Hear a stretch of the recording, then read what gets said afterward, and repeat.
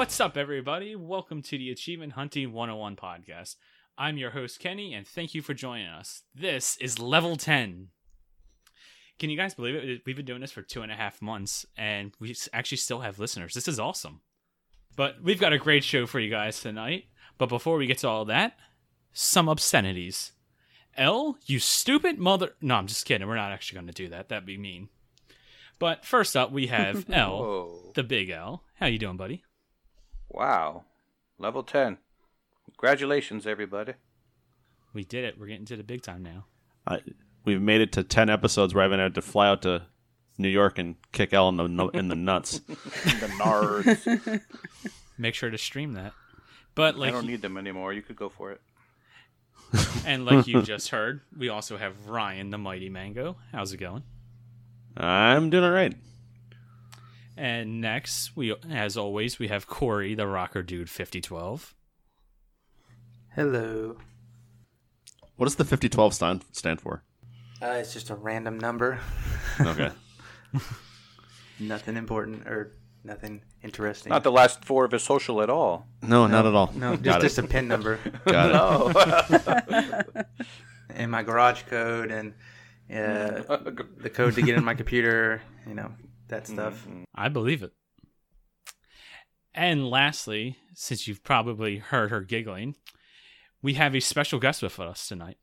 She comes to us because Elroy threw her out cold onto the streets. She was looking for a new home. X the Hero denied her that home, so we, the panel, from our gracious hearts, decided to take her in and give her a place so her voice could be heard. We have with us Michelle, otherwise known as Matriarch, something like that. How you doing? I'm well, thank you, and thank you for giving me an excuse to escape the very sequential basement and come see the light of day for a little while.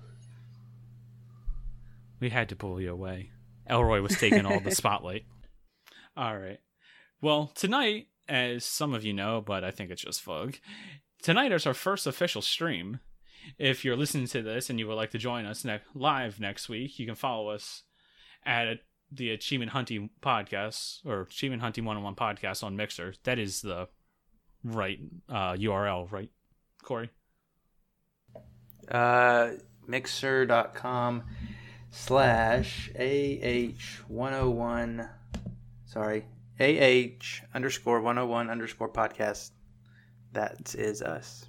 There you go. As you can tell, we're new at that. But make sure you can turn on the notifications so you can see us when we go live. And you can catch the raw, unedited version of all this. You can see Big L derail us. And you can hear all the bloopers that we edit out of the podcast. And also, if you're in chat with us, feel free to comment and join the conversation. But before we get started, we want to start out with our proclamation point. Ooh. Where's the echo? That's your job. Proclamation!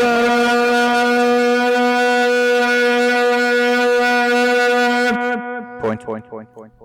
There it is. Hopefully that echo comes through. Ryan, would you like to read off the milestones? Yes, I'll go through the milestones this week. Got a few of them here. So, Wakapil has earned 18,500 achievements and has hit an 1,800-day achievement streak and has completed 450 games. He had a good week. So- That's pretty good. That's a pretty good week. So, Fug has hit 66% completion ratio. So, congratulations, you've embraced completing games. That matches his age. Chin Doctor has played 1,250 games. Well, keep going there, Chin. You got a long way to go to catch me. David MC, was it? McCeasy, 1989. Is that like Marky Mark? Yeah, get the double. Hit 200,000 gamer score. So congratulations, 200,000. Kenny just scratched his head when you said Marky Mark. Yeah, Marky Mark. Yeah, he has no idea. Mark Wahlberg. I know who you mean. X the Hero has hit a 650 gamer score and is now in the top 100 in the USA gamer score leaderboard. So congratulations. Woo woo. Yep. Nice. Kingsman has hit triple milestones all at once. 280,000 gamer score. Was at 560,000 TA and then 165 completed games. Chin has also completed 400 games. We should have put that in the other notes. But so Chin, not only has he started 1,200 games, but he's finished 1/4 of them. It's not bad. That's a That's at least half. third-ish of them, right? 400 Is of that third? 1,200. We're not a math podcast. Yeah, we're not. Yeah, a third-ish. Okay. We've gone Whatever. over this. Yes, my Third, bad. There's a whole quarter-ish, bunch of them. third-ish. In Australia, it's a quarter. Oh, right. There's some kind of exchange rate issue. I forgot. So Prue has won 16,000 achievements. Way to go, buddy. Nice. I think he's still alive in the G-Task Sure I is. believe so. this week. Yeah, he's So still plugging good along. job, bud. I know he does listen. He actually listens to this every once in a while. Koosh has got 825 games played, but only 117 completions. Tisk tisk. But actually, Koosh, that's the style that I like. So you're doing just fine. And Chad and Jesse's 675 games played and 533 completions, which that's pretty damn Wow. good. That's really good. exceptional. Jesse, you are crazy, girl. Chad, you too. So that is all for the. Go ahead, El. Let's get the proclamation point. We did it already. Well, fine, don't do it again. That is all the milestones for this week. All right. Proclamation point. That was a good bit of them. Good milestones as well. All right, now let's do some community questions. Good job, community. We have the best. First question that we have, and believe this comes from Skeptical Mario. If a game's achievements are particularly front or back heavy, does that affect how you play? For instance, Donk-a-donk. if there are a lot of story related achievements as opposed to collectible ones, are you more likely to keep playing? Corey, what do you think? It doesn't affect the way I play. I play what I want to play, crap and all. So the only way it affects how I play is if I'm going to use a walkthrough first go or not, because I really don't like playing campaigns for a second time, especially if there's no difference in the second playthrough. So, Right. Yeah, I kind of echo that thought. I'll play what I play. I don't much care where the achievements Somebody come say from. echo. Oh boy. Well, El, since you want to talk, does it affect how you play the games? Maybe. That was weird. I know. Actually, I like collectibles. I'm weird. Especially in Crackdown. Those are the best collectibles ever. That's the first game that the collectibles are actually kind of fun in a long time. There's a lot of them, though. Well, the collectibles in that game also affected gameplay. You got better as you collected them, so there was some reason behind it. It wasn't just to irritate you. Right. did having like 300 of them make it any worse? Do you wish there was less? I was going to say, I remember finding all of them but one and having to consult a video guide, which sucked because Yeah. I think the last portion of the video finally found it. But I didn't use a video for all of them right away. It was actually really fun to find them on your own. And if you have a headset, it actually can hear them. So if you can hear it off to the left, to the right, or stuff like that, I thought was very clever. You can make them louder, too, if you didn't know that. Did you guys know that? No. No, If you do a race, like where they have one of those car things, and you get out of the car and don't finish the race, the orbs will actually be louder, so you can hear them better. Interesting. Do you hope Crackdown 3 mirrors that same collectible-ness? I hope there's 1,000 of them and get an achievement for each individual one, to go back to last week's question. It's 1,001 point orb achievements. Yes, all of them. I think they pretty That would much be confirmed that those at least the agility orbs and all those are back in one of the trailers. I think. I think I recall that, too. Yeah, so if Crackdown 3 actually happens, I imagine it's going to be much like Crackdown 2 in that it's not it's not going to reinvent the wheel. What worked for Crackdown worked, and the collectibles in their way did. As actually Fug is saying in stream here, it is fun until you look for the last one, but there's also that distinct feeling of having accomplished something once you grab that last one. So there's a pro and a con to having to do so much. collectibles can be fun. Mm-hmm. Unfortunately, as achievement hunters, we become a little OCD about things. I remember, I think it was about 4 years ago, I was playing Darksiders, and I think I was following just the collectible guide, and I missed one somewhere. And you know what I did? I stopped playing. Really stupid. And it came up on this year's UHH, and I still had my save, and I enjoyed it. I was very mad at myself for putting it down, so that's the downside to OCD achievement collectible hunting. Although you've kind of spoken a little bit, Michelle, but does it affect the way you play? Like with everything, with achievements and gameplay styles, it sort of ebbs and flows. I find more lately, actually, that I don't like using guides as much. If a game is notably long and has a lot of collectibles, and especially collectibles that get locked out, I want to use a guide. But I actually find it's slower to use a guide because you're spending time going between the guide and possibly a video and maybe a second guide because that guide lists the collectibles better. And it's so much time tabbing through different websites that you just stop playing and enjoying the game. So, for example, in UHH a couple weeks ago, or for a couple weeks in a row, I had Costume Quest achievements. And the first one I got, I was playing along with the guide. And at some point it clicks, okay, there are collectibles, there are these things to do, but nothing's missable. You can do it all. So I'm just going to relax and enjoy the game. And it moved faster. It was definitely more enjoyable. And as to the first part of the question about whether achievements are front or back heavy affecting how you play, and I guess that's why collectibles come up, because typically that makes the list very backloaded.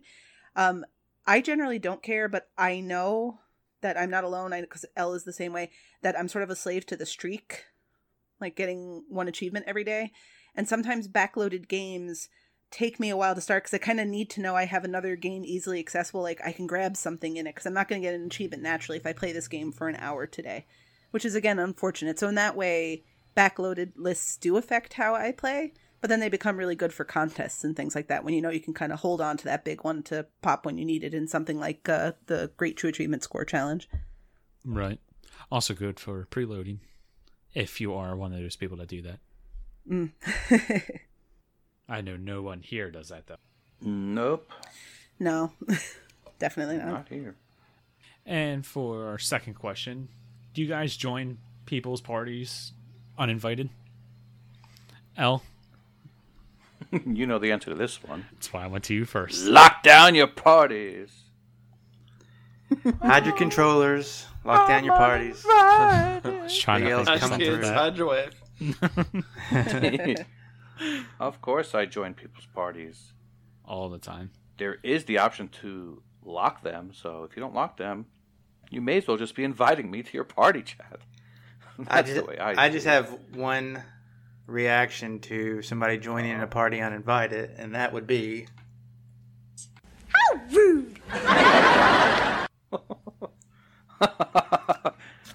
Unbelievable, that Jodie Sweetin. who's that? That's Stephanie Tanner, buddy. Oh, sorry. She's all grown up now. I enjoyed that you got that with laugh track and Oh, yeah. everything. I think maybe the show would be improved if we just added a laugh track every now and again. Don't say that. Now Elle's going to be doing that. It's just going to be a laugh track of layered mango laughs. It'd be phenomenal. Well, I already We can do have that. a compilation of Elroy and Mango laughs. Sweet. That's pretty creepy. Oh, no, you like it. You love it. I do. Mango, do you join in parties uninvited? Only with people I like regularly talk to, like most of you all. At random. I mean, there's a lot of people on my friends list that are in parties, and I don't just jump in their parties and say, "Hey guys, how's it going?" Because that's annoying and dumb. So I will randomly join Elle and Michelle and you, and I mean, random people that I normally game with, but I won't go, "Hey, Smirnov's online. Oh, look at that, he's in a party. Let me hop in the party with him." I don't do that. You probably won't talk anyway. He won't talk. Oh. Ah, No, actually, beat you he's to it. very talkative. He's actually very talkative in parties, Huh. believe it or not.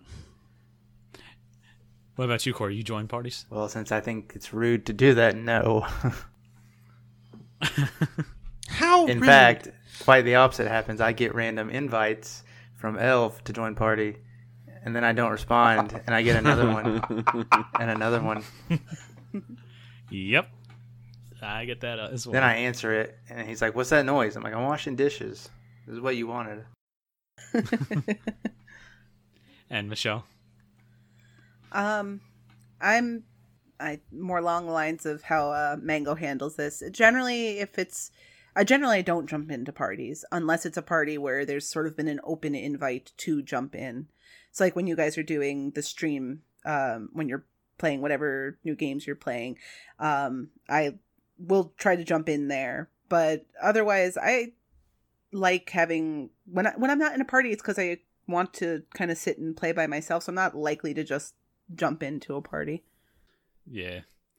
I usually don't join parties uninvited. I'm kind of antisocial, which is funny. You know, L's L, but he's the most social out of all of us. Which is why he only plays co-op games. I have so many enemies. All right. Bother everyone.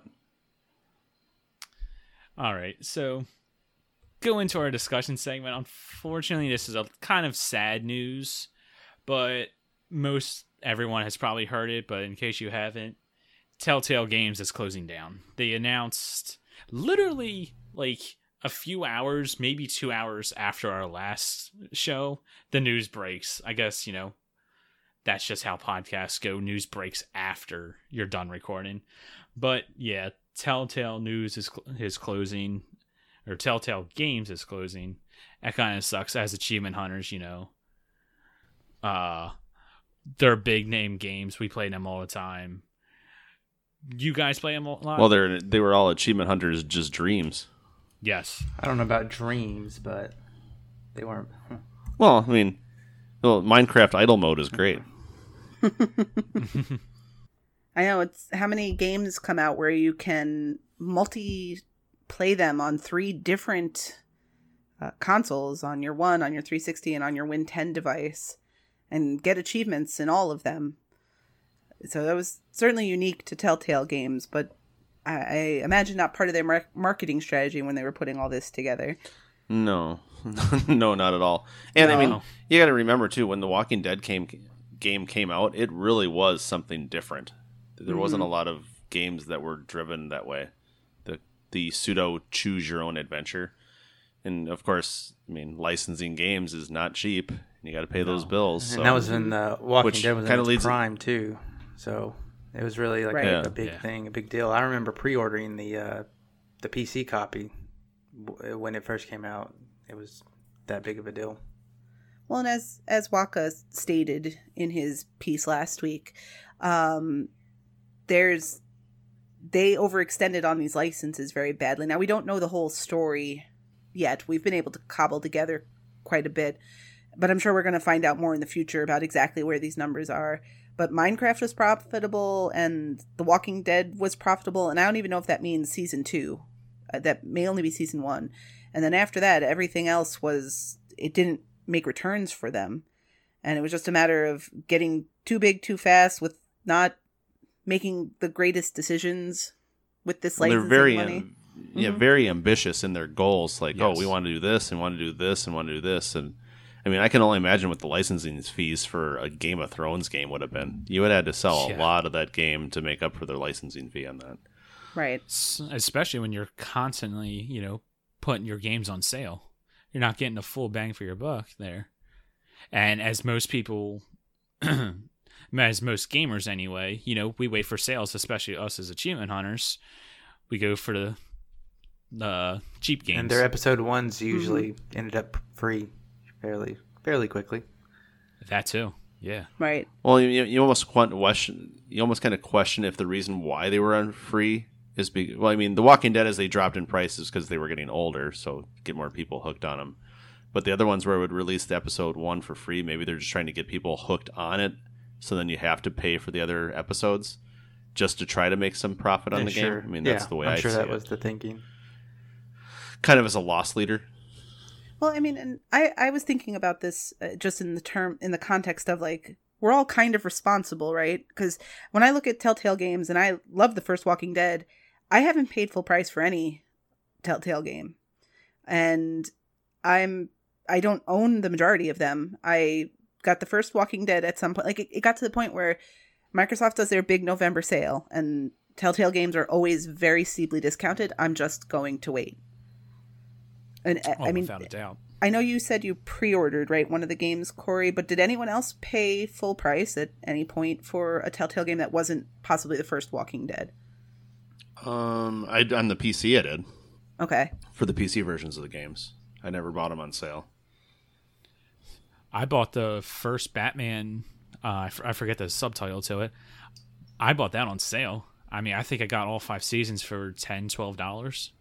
Mm-hmm. Yeah. And then the second season of Batman, I think the last time it went on sale for like $15, $16, something like that.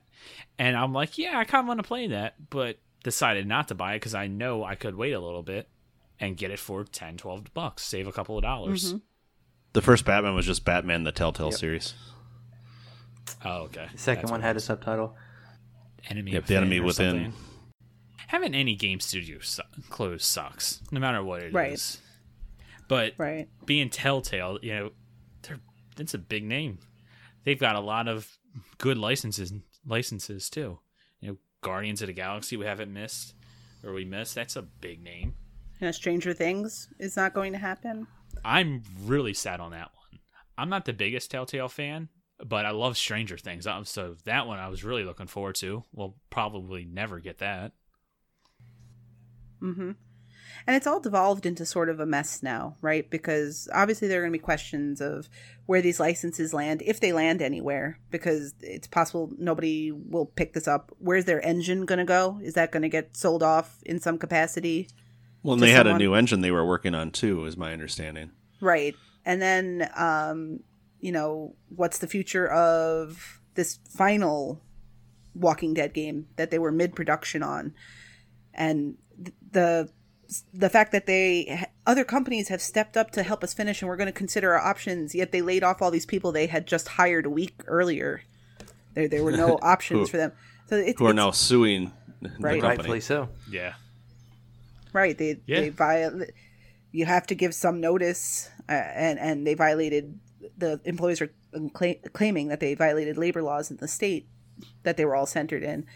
So the whole thing's just a mess. And at some point, I hope someone who's really good at journalism actually really gets in there and writes an article and kind of makes sense of all of this for us. Because we're talking, 4 years ago, 5 years ago? How long ago did the first Telltale Walking Dead come out? 2012. So we're talking 6 years ago. I mean, they were around before that, but yeah, that's when they... Yes, yeah. That's when they hit it big time. That's when they really hit it. Right. And this wasn't just a game that was, okay, it's, like we know it's big, pre-established sort of thing. This was revolutionizing kind of the discussion about video games. Does a video game have to be something where you have reflexes and the ability to consider where you're jumping and how you're moving, where it was really an interactive storybook, and how that brought people into the fold and emboldened some developers who make walking sims and things like that, where like, yeah, our games are legit too, even if they're not what you traditionally consider a video game to be. And now that's it. It's gone. Yep. It's done. Yeah. You've been quiet. Do you like Telltale games? I know. I'm looking up all the crazy Telltale games right now. Oh. But I have a question while Elle's looking that up, because hopefully he'll have some interesting thing to say once he figures out what he's looking up. If Telltale had continued down the path of developing games like Back to the Future, would they have, you think, eventually reached, like, I don't know that this would have been the outcome for that, because Back to the Future was it was okay, and it did what it needed to do, but it wasn't this, like, bright shining star where they suddenly kind of exploded and says, oh, we want to reach out to all these things. And in some ways, it's like that extreme success of Walking Dead eventually led to the downfall of the company. Yeah, I mean, Back to the Future was more of a point. It was more point and clicky than Walking Dead, where it was kind of a story driven, where you have some quick time events and maybe click on something every once in a while. That's an interesting thought. Walking Dead might have killed him. Did Back to the Future make money? I mean, They You got some have pretty to, big licenses. And then they got Jurassic Park, which is another big license. well, right. You have to figure from Back to the Future and Jurassic Park, they had enough capital to purchase the license to Walking Dead. Yeah, I'm guessing they had enough investors that, hey, this is a good idea. I mean, they may not have had the money on hand, but they had enough Right. investors that put forward the money to do the Walking Dead license. Yeah. Right. And like Corey said, they got all these licenses during their heydays.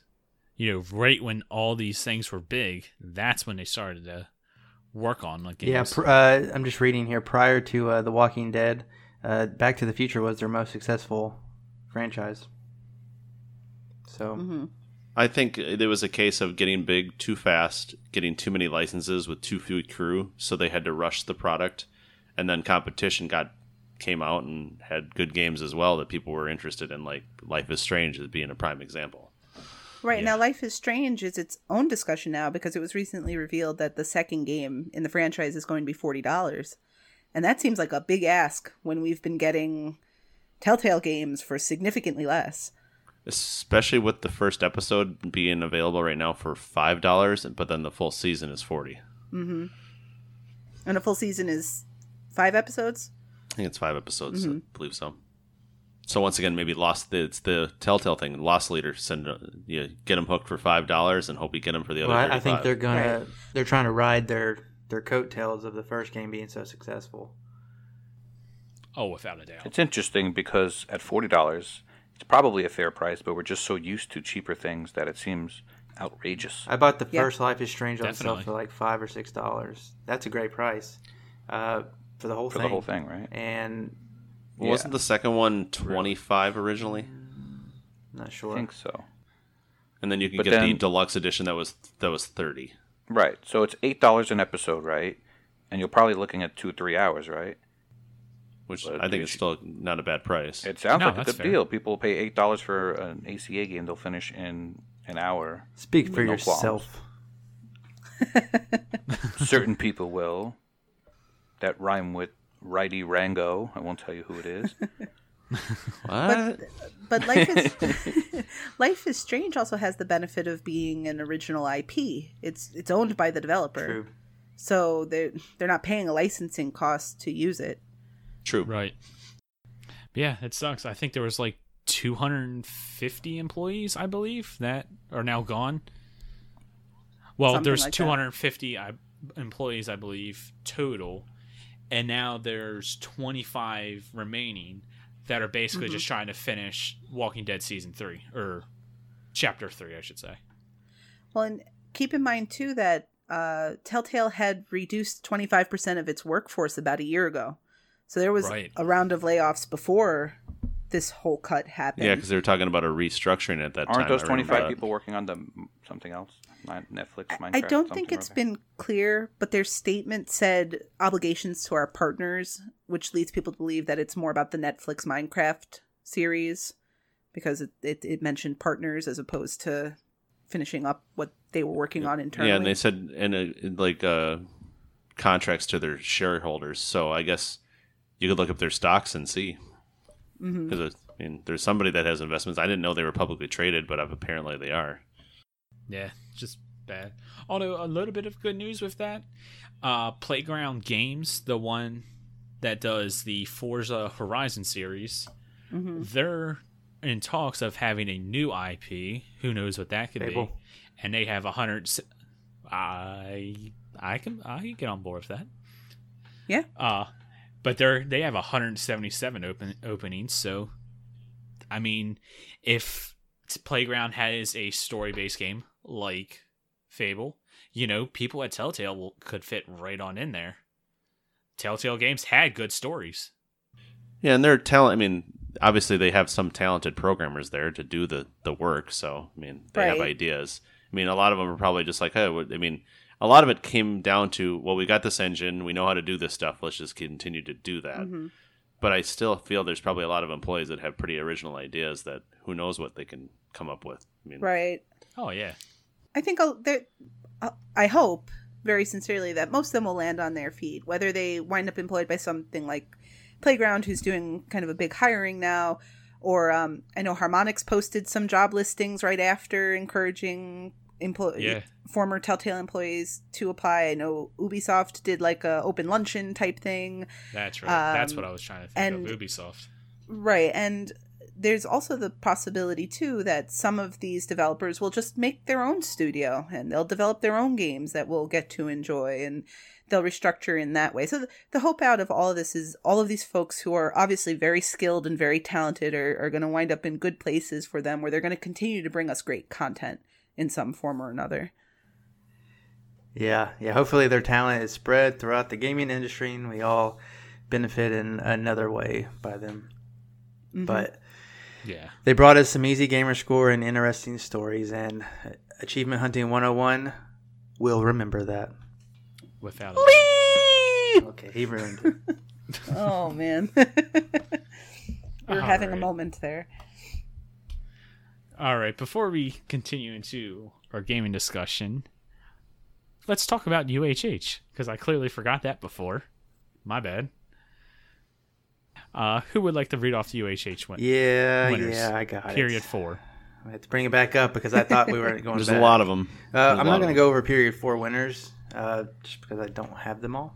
But I do have probable knockout finalist, obviously pending their game collection being in sync.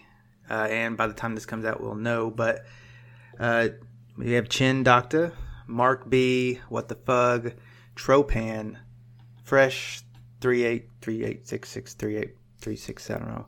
Wakapel, Kronos, Skeptical Mario, Big L, Redemption Denied, Elroy, OMJ, Madtism, and Shabobble are all likely getting in. They made the top 256, and they're going for glory. Nice. Woohoo. Congrats. I have a guys. That's question awesome. for Elle, actually, since he's been pretty quiet, and we all love to give Elle a microphone. So now, how have you reacted to having this week off from UHH, especially because you're coming off of a week where you had gotten 18 achievements and you really had to push those last 2 weeks to get in because your first 2 weeks were quieter. So how's this non-UHH week, this in-between week, treated you? It's been nice in a way. I did something crazy. I started the campaign for Red Dead Redemption. I'm only, 8 years too late? But It's never too Right. late. It's never too late. Never too late. Yeah, I'm looking forward to what Saturday brings. But in the meantime, You're ready to put off. calm You're ready before to the put off storm. Red Dead for another 8 years. I think I'll be eliminated Saturday, and I'll get back to it. Oh, But we'll come see what on now. happens. With We'll that see, we'll attitude. Yeah. Yeah. Everyone in UHH has a defeatist attitude. You always get those PMs from people. Oh yeah, I'm not going to try hard. I don't think I'm going to do well this week, and then they wind up very competitive. See, they're doing have it to wrong just because pretend- when I said that, pretend. I'd actually do that. Elle's still Oh. salty about the guy you got in the first week, 5 weeks later. I'm not salty. I'm about salty. that. I didn't get any puddings. He woke up at 4 a.m. to get an achievement. I'm not salty about him at all. You got no puddings, Corey? 0 puddings. All competition. Oof. Good. That's how it Supposed to push should you to be. do No, better. it was That is it how was it should fun. be. But I didn't. I could have went a little harder, but Because you suck at Spiral Splatter. that did not help. Correct. Child's game. Child's. Yeah, even That Elle is- can finish that one. Even Elle can fit. Hey, wait a minute. Yeah. Yeah, let's not bring up that Elle can finish that. Even Elle could do it. I'm still not Yeah, sure it wasn't if you're his in son. UHH. But if you're in UHH and your opponent's going to be competitive, you got to be competitive or competitive or More whatever. competitive. Yeah, there we go. That'll work. Totally. But yeah. All right, let's get into the gaming segment. Let's talk some games now. This week we're doing a spotlight for Ratata Rafiki Radalika. Radalika. Ratatouille games. I don't know, something like that. Ratalaika. We'll go with that. All right. First game, League of Evil. Corey, you were playing that and streaming it Tuesday night, I believe it. I streamed this, I think, probably Tuesday and Wednesday. I think I did 2 days. Although one day was just an hour of deaths on the same level. It's still fun. Yeah, only an hour. Yeah. Right. So, Ratalaika Games, they are our new favorite publisher for Achievement Hunters. I think they've produced published, I don't know, at least 5 games this year that I can think of, probably more. I know there's 10 to 12 on TA, and I think they've all come out this year. But anyways, League of Evil is a platformer. It's in the vein of Super Meat Boy, if you've ever played that. So you're this little character, and basically you need to get to the end of the level, which happens to be a scientist, I think. And to complete the level, you have to punch the scientist. Which is gratifying. It is. It just sucks when you miss him or you forget to punch him, and then your time goes up. So basically, you're timed on each level. Time relates to stars. You can get up to 3 stars per level. And in each level, there's a briefcase to get, which is usually in a location that's not on your way or is harder to get. And there's spikes everywhere and pits and little enemies that shoot guns. And you can destroy them or just skip over them. But your main goal is to get from point A to point B and collect that briefcase along the way and do it fast. As far as the achievements go, you're basically going to play the game and you get an achievement for beating every level in Chapter 1 and in Chapter 2 and Chapter 3. Along with that, they have chapter-specific achievements for getting all the stars in each one. There are achievements for getting all the briefcases in each one. And then along the way, there's miscellaneous achievements for getting 100 briefcases, getting 3 stars in 100 missions, completing 100 missions. That will just come if you're playing the game. I've only went through the first 2 chapters because I was adamant on doing everything in a chapter and then moving on. And the very last level in Chapter 2 hung me up with the briefcase. But I finally got it last night. Very satisfying. There were 60 levels in Chapter 1, 30 in Chapter 2. I think there's 30 in Chapter 3. I think you are correct. Yeah. And then I pretty much covered every achievement by just doing those things, besides maybe 2 or 3 that are just for defeating enemies. I think the max one's 250, and I've already hit that. So this is not going to be a hard completion for most. I guess if you really suck at the Super Meat Boy type games, platformers, then it could be a little difficult. But I really enjoy these type of games. I liked Super Meat Boy. I liked... I've played, a little bit of The Guy and stuff like that. So this is kind of the games I'm used to. So it's been fairly easy. And it's a game that I've died 500 times on one level to get that briefcase. At least. I do like how you can get the time and briefcase separate. You don't have to get them in the same run. That's right. Yeah, that's right. Nice. And I noticed by playing the first world or chapter that I played it all, and because I was streaming it, I didn't want to focus on going back to a level and doing something over and over on the stream. So I went back and I got the briefcases after I was done, and then I went back and I got the 3 stars. No, I take that back. I got the 3 stars first. But what I noticed is the time limit for 3 stars is very lenient. So most of them you can go for. I would go for briefcases first because you're probably going to get 3 stars anyways. And if you happen to not, then just do it again without the briefcase, and you're probably fine. Mm-hmm. So, but like I said, this is a game that you might think you get frustrated doing it over and over and over, but the levels are quick, and I never got frustrated with it. It was a game that if I messed up, it was always my fault, and I don't know. It was, if it's quick to start, you die, you restart, you die, you restart. It's very quick to get you back in the action, so there's not a lot of wait time, and I don't know. It didn't frustrate me to die a lot. No, I concur. I didn't get that frustrated dying on it either. I'll probably eventually finish it. I'm not as good at the game as you are, though. Yeah. So for a Ratalaika game, tenacious about it. For a Ratalaika game, it's probably a harder one. I mean, it's been out for what's today, the 27th. It's been out for 12 days. No, I'm sorry, even less than that. It came out the 19th, so it's been out for Math out of 8 days. This seems weird because they just released another game this week, and they have 2 more upcoming. But only 34 people have completed it out of 101 tracked gamers. Very opposite of their newest release, Jack and Jill, which had 111 completions like the morning it came out that I looked. So not as easy, but it's not going to be a hard completion. Right. And yeah, I have no idea how you were getting frustrated. When I was watching you just die and die and die, I was getting frustrated.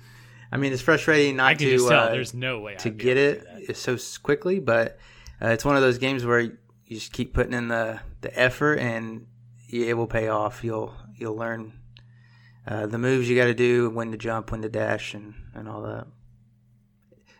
This game easily gets a 4 out of 5 from me. Good game. Nice. I think you touched on what, at least to me, is the most important thing when playing these games, is that the controls are responsive. Mm-hmm. And that's usually where these games fall apart, if the controls are floaty in any way or not predictable. But that's a great sign that they're fine. Yeah, they're tight. They if you die, it's your fault. It's not because not because the controls cheated you out of something. Right. And another game that they've released here is Full Blast. Easy game. I think it was like a half-hour completion or something like that. Yeah. Have you guys played that? Yes, sir. Yep. Yeah, I have as well. Decent game. It was when I started playing it, I was like, okay, this is a Rodalaika game. They're known to be easy. I'm not looking at anything. I'm not looking at the list. I'm not looking at the achievements. I'm just going to play it and see how long it takes. And it took me 28 minutes from start to finish, knowing nothing. So it's incredibly quick. And I want to say that it has difficulties, and it starts you on normal, but you can drop it down to easy, and it moves even faster. So it's fun. It's actually not a bad little game. And in some ways, and I think this is something with Jack and Jill as well. It's too, the achievement list is too short for the game. You don't even get to really touch the game. Exactly. When we streamed this game, I streamed it from start to finish. As far as the completion goes, we were done by level 3, and there are 12 levels in the game. Mm-hmm. And I don't even think you'd go to level 3 if it wasn't for the fact that one achievement required level 3. Right. I think you could finish the game before you even make it through level 3. Yeah, you don't get to see the whole entire game. I mean, I got through level 3 and I deleted the game. Like, okay, done. And has anyone played Jack and Jill DX yet? Yes, I have. I have not yet. I hope to be able to play it this weekend. It took me a total of 18 minutes to play the whole game. Wow. I had over 600 gamer score in the 8 minutes I played it before I had to go to work the other day, and then I finished it when I got home.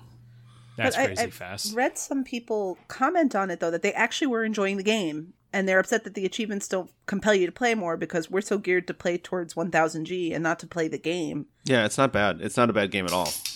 What kind of game is it again? It's kind of a, what are they, those Rayman running games, like an infinite runner? Oh, okay. Yeah, those kind of like one-button games, yeah. Yeah, all you do is you jump, bounce off a wall, squish things, avoid spikes. That's through the first world. I didn't play past the first world because you don't need to. And then it has a mini games that you have to unlock for one of the achievements. So you play through the first world, and then you go into you unlock mini games. And you go into the mini games, and you get enough tickets from jumping over obstacles in a mini game, and then you go into the store and you buy something in the store in game, which is different hats for your character, either Jack or Jill, and the game's over. So you don't get to play. You play the first world, which is 20 levels, which take almost no time. And then, I mean, I think I died once because you have to get an achievement for dying. Oh, very easy. But it's one of those games where I'd like to play it more. I mean, granted, it was on sale this week for $4, so whatever. But I mean, it's still $4. I'd like to get a little bit more out of the game, and I could go play it. But because of, again, how you've said how we're driven, I get my gamer score. I finish the game. I delete it. It would be one of those games where, it's kind of a shame. They could, which gets into the point. When they made this game in the achievement list, did they just do, well, let's get all the achievements here and we'll get people to buy it and move on. And So yeah, I whatever. was going to make that point. This publisher in particular, I think they know their audience. They publish short games, and I think that they ensure that the achievement lists are easy because they know that while we're a niche group of gamers, we spend money when the return on investment, i.e., gamer score for our money, is good. And so I always come back to Boss 101. If you have any familiarity with them, you know that they gave out their game. They gave out a lot of copies of the game via social. So I'm looking at it right now. Boss 101 has 399 tracked gamers. That's it. I'm fairly positive I've seen them give away 300 copies on Twitter when the game came out, right? Wouldn't The surprise game me. is $15. I enjoyed Boss 101 for free. I would have paid $10 for it, but probably not 15 at the time. It's a little much. Jack and Jill is $5. Like Mango said, it's on sale for $4 currently for a launch discount. I'm not sure how much longer that has, but it's $1. Even if you say it's $4, Jack and Jill currently has 650 tracked gamers. So How many completions? 613. So Fantastic. and They know Well, their market. that's right. That number's Yeah. probably behind too. Keep in mind, TA scans so often, right? I saw someone yesterday who completed Jack and Jill, and they were the 214th gamer. But when you clicked into the game, it still only showed like 150 tracked gamers. So that number is probably still even a little behind. And by the time this episode releases, it's going to have grown even more because word goes around about games like these amongst this community.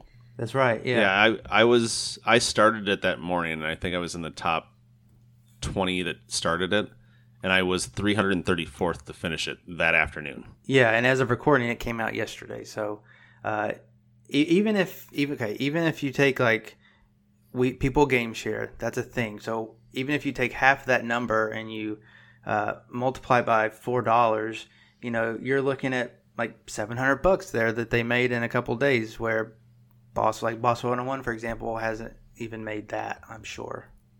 Oh, I'm sure it hasn't. And Rattlika Games has published, more or less 10 easy completions this year. So I think they know who's buying their games, and I think they cater to them. Elle, you've been quiet. You play any of the Ratatouille games? Ratatouille. No, actually, ever since I got eliminated from G-Task, I haven't been compelled to play these games just for the score, honestly. But I did dive Full Blast and Super Destronaut. That's one of them, right? Mm-hmm. Yep. Yes, I got the one aforementioned. Also had an achievement for dying, so I did that one day. Both of those Actually, I had that games as part of you can UHH, beat actually. before you beat the game, and I would argue that they're actually decent games. That their achievement list, if were longer, I wouldn't mind. Well, maybe Not too they're- much longer though. Yeah, not like too make much. the game like an hour and a half instead of 30 minutes. Yeah. Well, Elle, you didn't play Explosion? Oh, I did play that one, yes. I forgot about Explosion, yeah. That one wasn't bad. No, it was a decent Which again game. brings us to another point of their games. Explosion. You forgot about that one, didn't you? Mm-hmm. That was an easy game.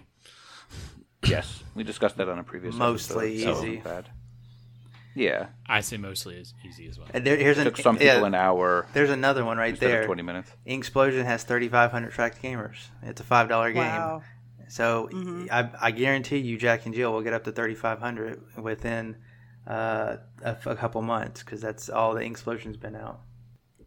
Well, and taking a quick look, if you click into 640 gamers on Jack and Jill's page, and it shows you the leaderboard of everyone who's played. That leaderboard's already on the 8th page, and I think each page is 100 gamers. So there's something closer to 800 already who've tracked it, Right. and that's only going to go up. But it shows you how. So as tracked on TA, Rattlika Games has 10 games tracked on there, 2 of which are still unreleased.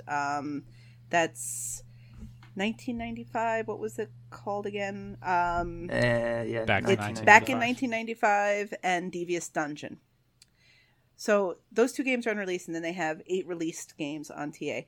There is one game on that list that is longer than a 4-hour completion, and that's One More Dungeon, which has been completed. It's completable, but that game has only been tracked by 149 people on the site, and that one came out August 1st, so it's been sitting there for a while. So it just shows you, like, there really is there's some kind of numerical evidence here that easy gamer score motivates us to buy games, for sure. We can see it right Without here a doubt. just in this developer. But Another it's, game I will that we say, talked about last One More week, Dungeon. Tetris Escape. Yeah, Tetris Escape was another one. One More Dungeon, by the way, significantly better than Polygod, and they're the same type of game. Yeah. Polygod is absolute shit, and One More Dungeon is good. And I think they did recently update One More Dungeon to make it easier. And our buddy Chin Doctor was like one of the first ones to beat it. oh, I did see that. Yeah. So yeah, it initially came out was a little harder, and it's also tracked at $8, and you can see the difference there. Yeah, there What was, game was if I that? One More Dungeon. One More Oh, Dungeon. okay. Yeah, if I recall correctly, it was a matter of there used to be something that you had to complete the whole game in a certain way, and it was dropped down to one level in that way. Yeah, But I in a remember that certain now way. that you yeah. There's a mentioned certain that. I guess they have mutators in the game, and it says complete a level, and I think previously was complete the game. Yeah. And I know someone started to mention Tetris Escape a little bit earlier, but I think of their games, it's the only one that falls in that category. It's 1 to 2 hours with a guide. It's Yep. not as immediately completable as the other ones. The TA listing will show 1 to 2 hours. I did try playing it without a guide, and I probably put about 90 minutes in and got to World 3. And I want to say there are 8 maybe. So if you're playing without a guide, it's going to take you longer than that, but there are great guides out there, I suppose, and so the game is quick if you want to go that route. Does replay value matter at all anymore to anybody? So everyone just want to knock out everything quickly and just move on to the next thing. Only in the AAA scene.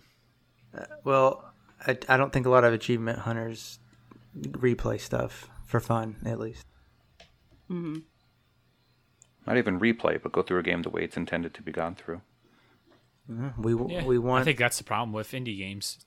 There's usually not a whole lot of meat there that you want to play it multiple times. I think Ryan touched on this last week, but it's the metagame of getting achievements that's really our prime motivator for a lot of us. So once that part of the game is done, there is no replay value because you can only earn the achievements once. So you move on. Yeah, there's certainly games that I play regardless of achievements, but there's certainly a lot more games that I play for achievements. Like- Michelle, I know you and I finished Brothers, the story, ahead of getting all the achievements.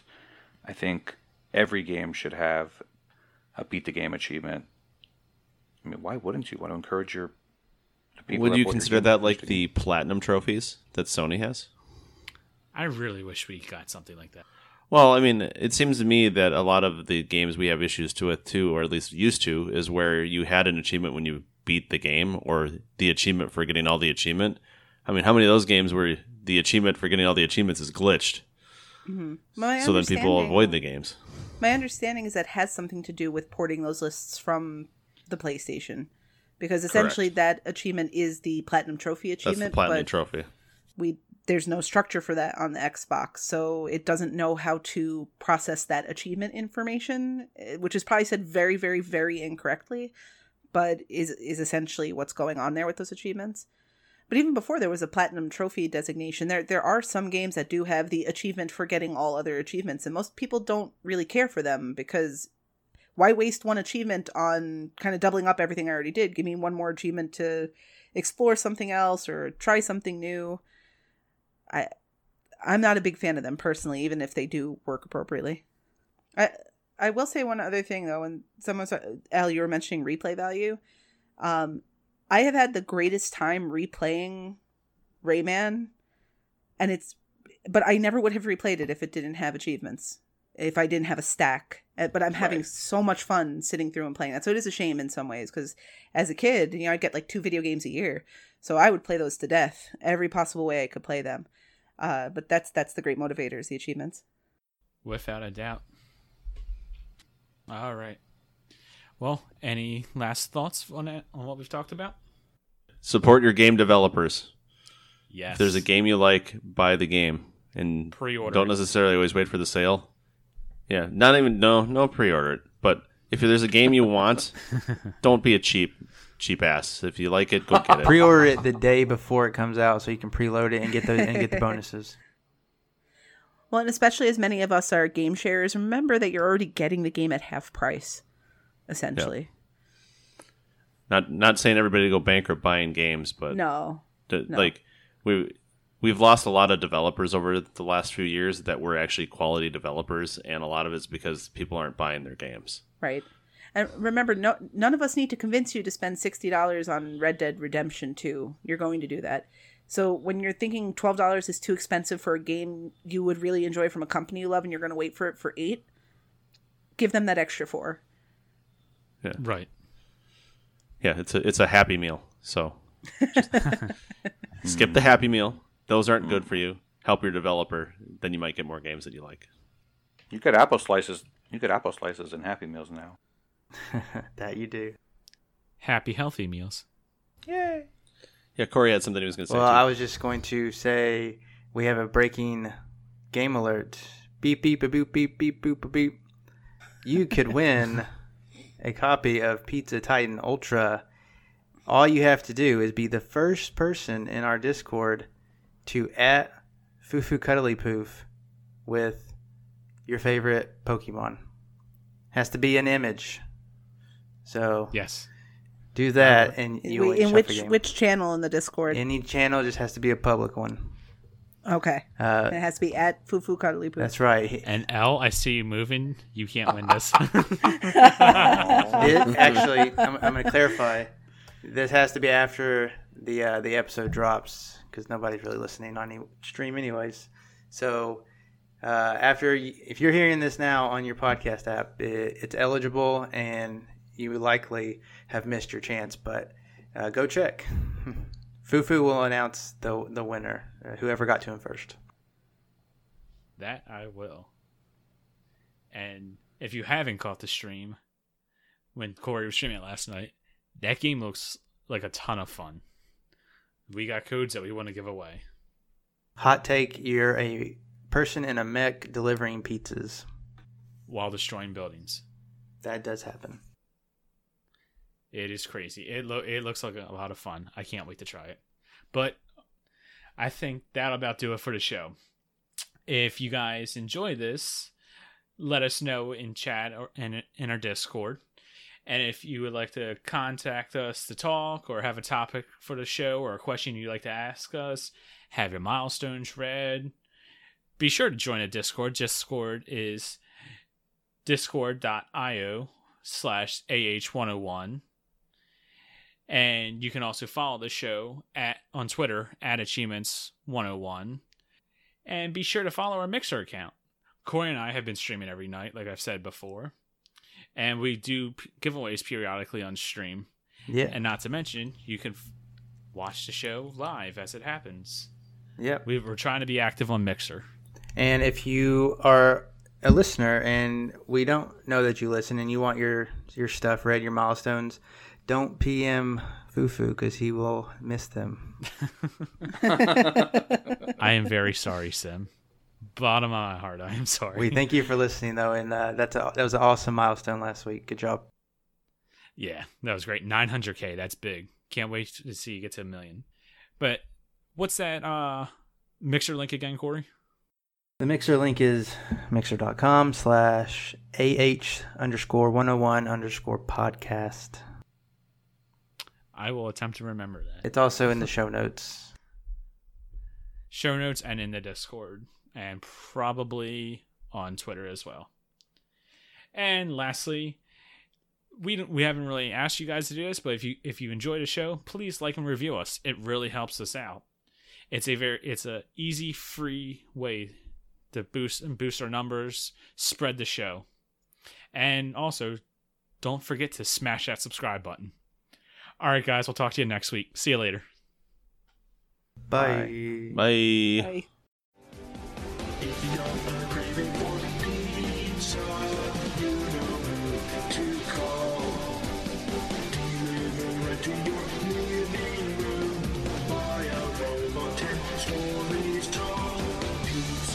Ultra fresh and tasty, giant robot 15-minute guarantee. Pizza Titan Ultra Pizza for justice. Order right now.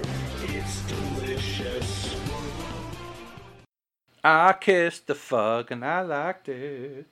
Taste of prune juice on my lip. 5, 4, 3, 2, 1.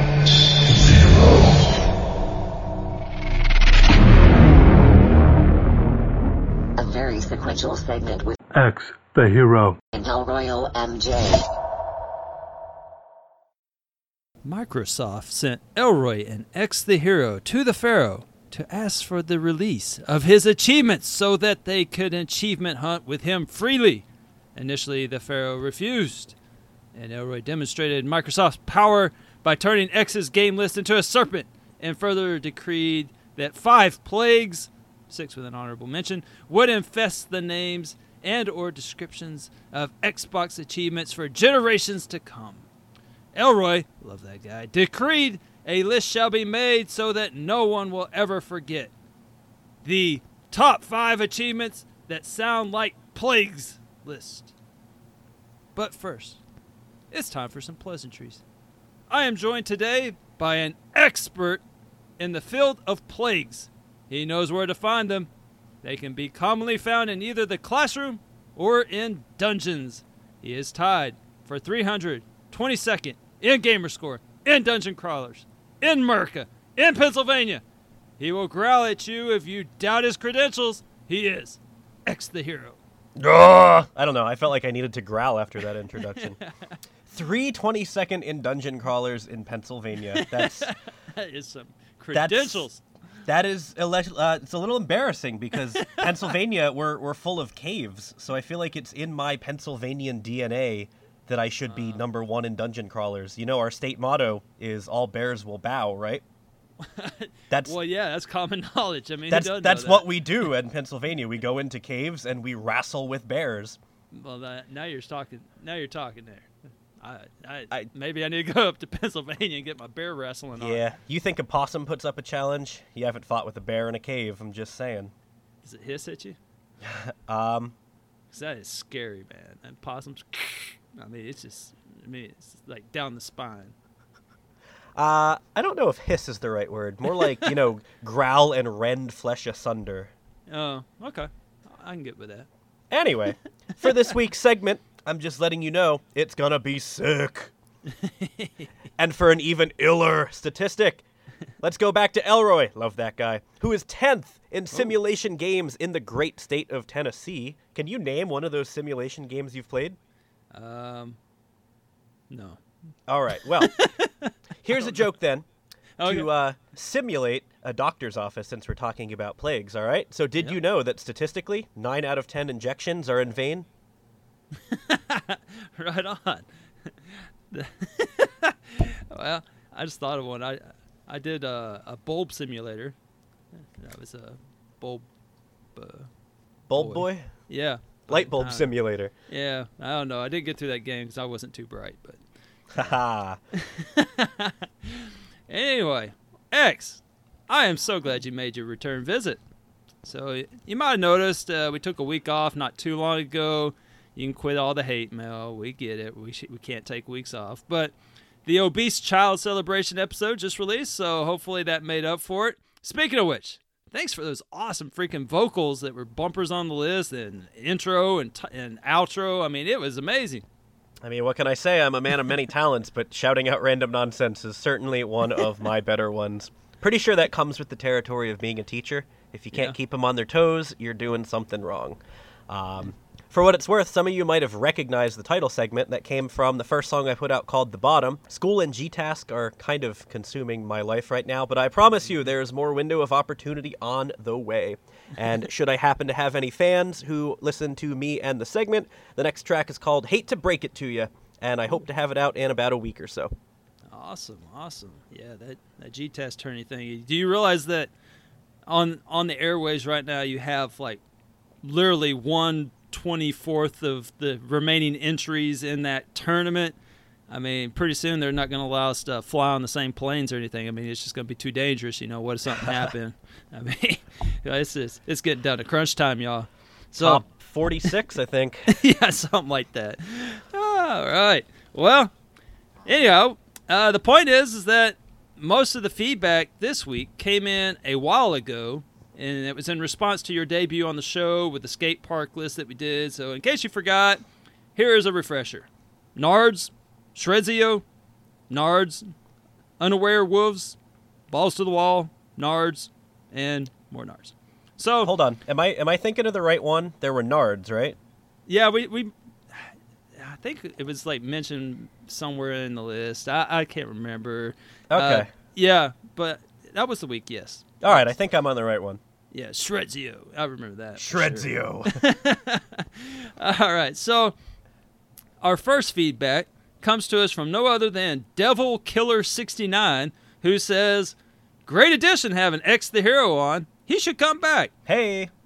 I was playing the Diablo 4 beta with Freemhole and thought it might make a good skate park.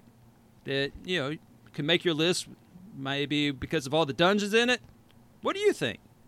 I just need to comment that your wish has been granted, Devil Killer 69, for here I am, ready to go. And then I need to point out that Devil Killer 69 playing Diablo, that just, it writes itself.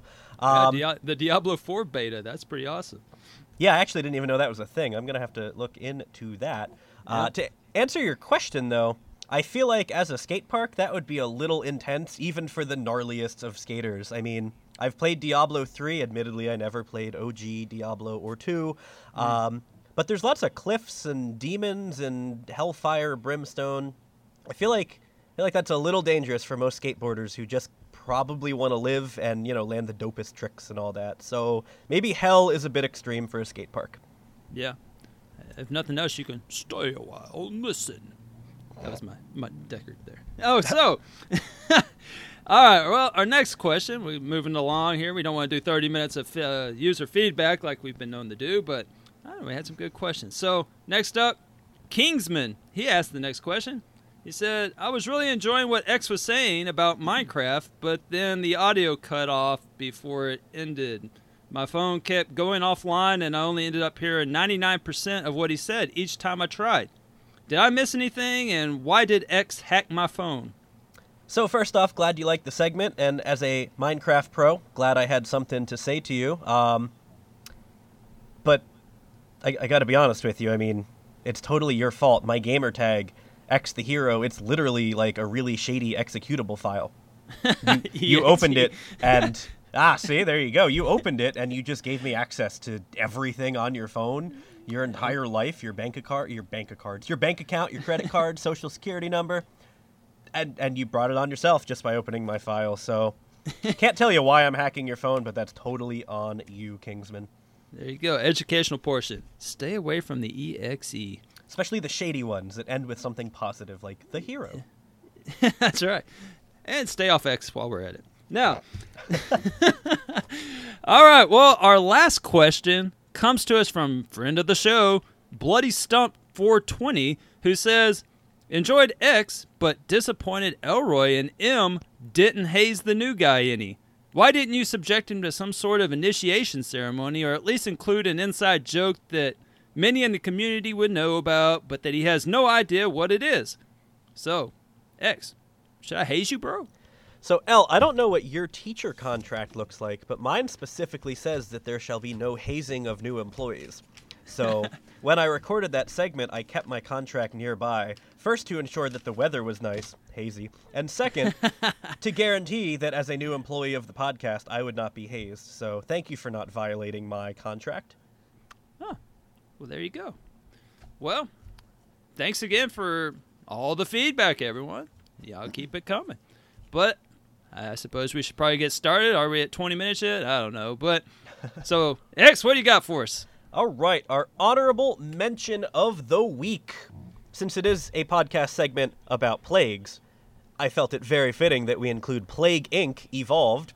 The game is literally, it's a whole game about this segment, so it was a pretty good shoe-in. Yeah. I felt like that made it too easy, though, which is why it gets stuffed like a booger up an honorable mention. Thought that was kind of a sick joke. Anyway. Now, if you're unfamiliar with the game, Plague Inc., the goal is literally to eradicate humanity. You get to create your own disease, and you just destroy everything. So, if you've ever played a JRPG where you're a group of 8 teenagers out to save the world, this is the polar opposite, because you're just one grumpy scientist whose only goal is to doom the planet to extinction. Perhaps your anger is just festering too much. It's another sick pun. Anyway, the game is actually pretty simple. You start out, you get to pick what kind of plague you'd like. You can be a virus, fungus, bacteria, parasite. You can even be a prion or a zombie virus, but those are a little out there. So once you decide what kind of pathogen you'd like to be, you select random traits and characteristics for your disease. You can alter how it spreads, the symptoms that it has. Does it spread through the air, water, even animals? Does it make you sneeze? Does it make you bleed? Does it make you sleepy? So if you ever fantasize... possums or... Oh, I mean, what kind of animals are available? I'm just curious. I've never played this game. man, that is the best thing I've heard all day. There is a livestock option. Oh? But I assume that's like cows and goats and sheep. Shoop? The plural of sheep should be shoop. I'm just throwing that out there. Yeah. Yeah, why not? Possums. Have at it. Awesome. Yeah. Customizable. Customizable. So Plague Inc. yours. So if you ever dream about destroying life as we know it, this is the game for you. The game actually shipped with like 100 achievements or something insane like that.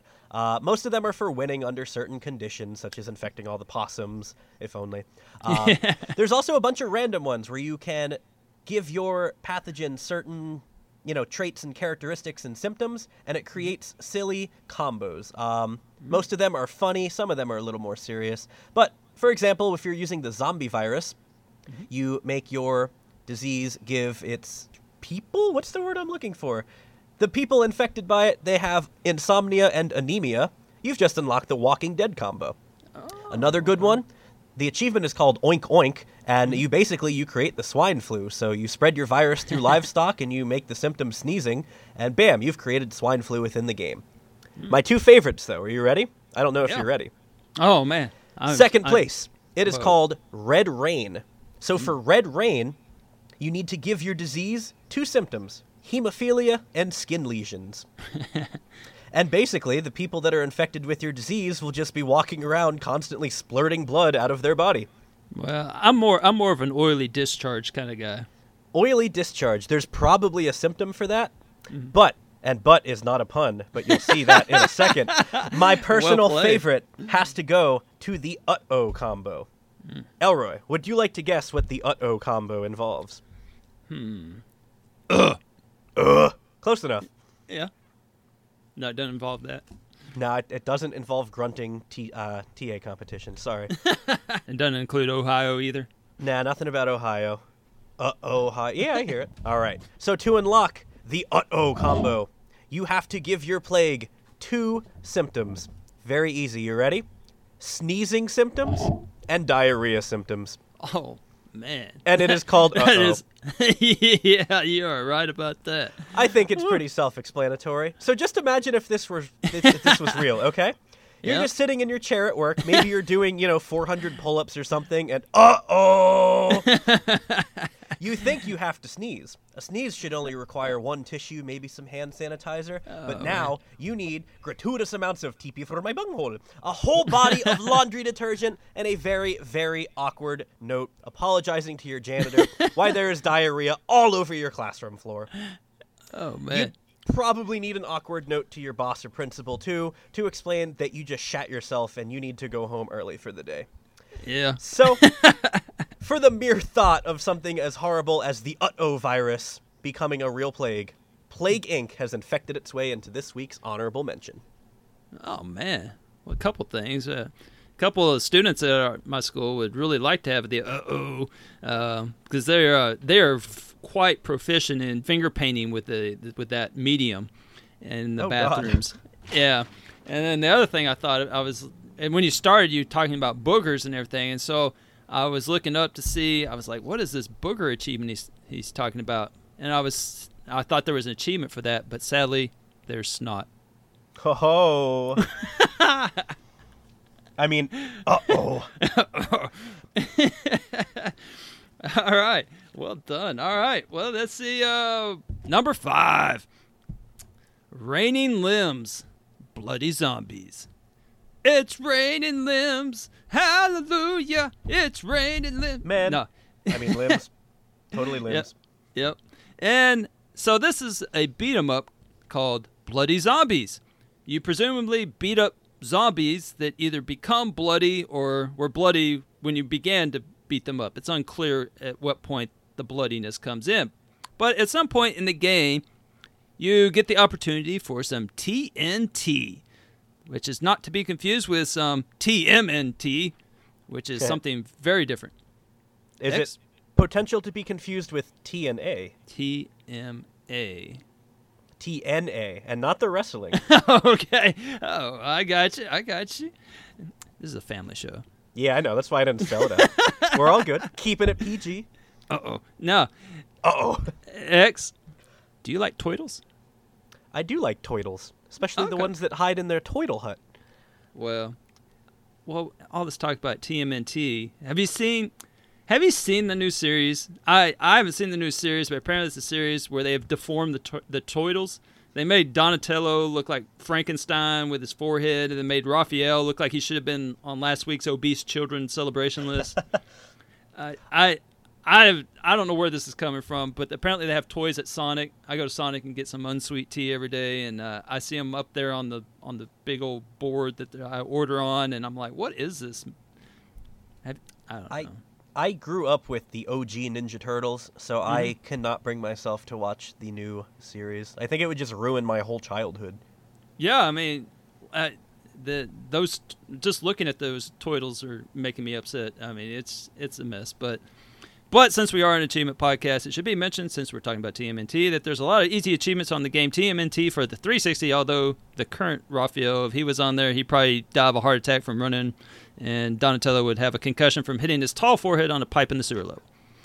But TNT.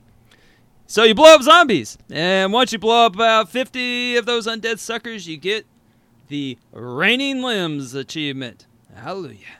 Worth 15 whole points. But that's not very plague-like. So, what would a Raining Limbs plague look like? Do tell. Well, my mind immediately went to 2 games. First, Swap Quest. You ever played Swap Quest? I bought it on sale, have not played it yet. Don't tell L. All right, well, I'll try to keep the spoilers to a minimum, but you're going to do a lot of swapping in the game. I never would have guessed. Yeah, and so basically the game is you running across a map. It's like a side scroller or up and down sometimes, but you're racing across terrain and you have little path tiles and you have to make a path across the terrain to get to the other side. And so you swap tiles. You click on one tile to swap it with another one to make a path so that you can stay ahead of things and blah blah, which I'll get to in a second. But spoiler alert, pro tip. If you just take 2 plus sign tiles, like ones that, like a little plus sign, they have a path going each direction. If you just take 2 of those and just keep alternating them in front of you, or if you need to go up, just put it above you, and just keep walking on one tile to the next. You can swap as many times as you want. They don't crumble or anything. You can basically beat this game very easy. You just keep walking to the other side of where you need to go using these 2 tiles. Sometimes you even get 3, and you can really speed it up. But anyhow, this is not an easygoing walk in the park because, well, it is when you use my trick, but if you were to play it outright with, just using regular tiles, there's this funky green fog stuff that is chasing you, and it's either at the bottom of the screen or on the left-hand side of the screen. And It's like this green fog, and occasionally emerging from the fog is, you guessed it, a bunch of decaying-looking limbs flailing at you. Why is it there? I have no idea. Maybe it was in a cutscene I skipped, but there's a weird green fog chasing you with limbs that keep coming out of it. Sounds a lot like New Jersey. Well, this looks like a rain cloud with limbs, and with rain clouds, like I said, sounds a lot like New Jersey. All right. Well, as you know from Jersey, with rain clouds comes rains, and with funky green fog rain clouds with limbs protruding out of them, it comes raining limbs. There you go. So, I didn't realize you were an expert in this area. I should have approached you earlier on this. Now, secondly, I think of Bard's Quest. You play Bard's Quest? I have not played that one, but I also don't own it, so spoil away. All right, well, it's like a brutal 8-bit adventure that tries to kill you in as many ways as that 8-bit adventure anthology we talked about a few weeks ago. Tries to kill you almost that many ways, although there's no werewolf, prostitute girl, or sewer gator or anything like that. It's not as creative, but what there is a... Did I just use is twice in a row? Yeah, you might have. Nice. It's not like you're talking to an English teacher or anything. How do you feel about people that use the same word twice in a row? I mean, in that case, what there is, right? It's grammatically correct. You got to pause. Okay. If you really want to get crazy, you could say the effect that Elroy's use of is had upon me had a profound effect. Oh, have you seen the buffalo thing, man? Buffalo, buffalo, buffalo. Oh, man. It's like, what is it, like 8 buffaloes in a row? Man, I forget. That blew my mind. And it's this stupid, perfect, grammatically correct sentence. Yeah, Hate it. Like the buffaloes from Buffalo are buffaloing other buffaloes that buffalo from Buffalo, I think. With buffalo wings. Yeah. So Bard's Gold. It has a clock running in the top corner. And so if you take too long in avoiding all the spike traps, the rogue darts, the multitude of enemies that will kill you in one shot, and all the other stuff going on, once that clock hits triple zeros, actually it might be quadruple zeros. I can't remember how many zeros are up on the top of the screen, but I do remember that there were zeros. And when the time became zero, I don't know. But anyway, have you ever seen a zero? Have I ever seen a zero? Yeah. I'm not 100% on that, which I'm glad you got that. Yeah, well, I remember this time I saw a zero. He was sitting around talking to 8, and he was complimenting his belt. I don't know where that one was going. But when time does run out, fireballs, they start falling from the sky, and of course, guess what? They'll kill you in one shot. It's raining fire. But that's not a plague. Change the fireballs to some random body parts, and now you have a plague.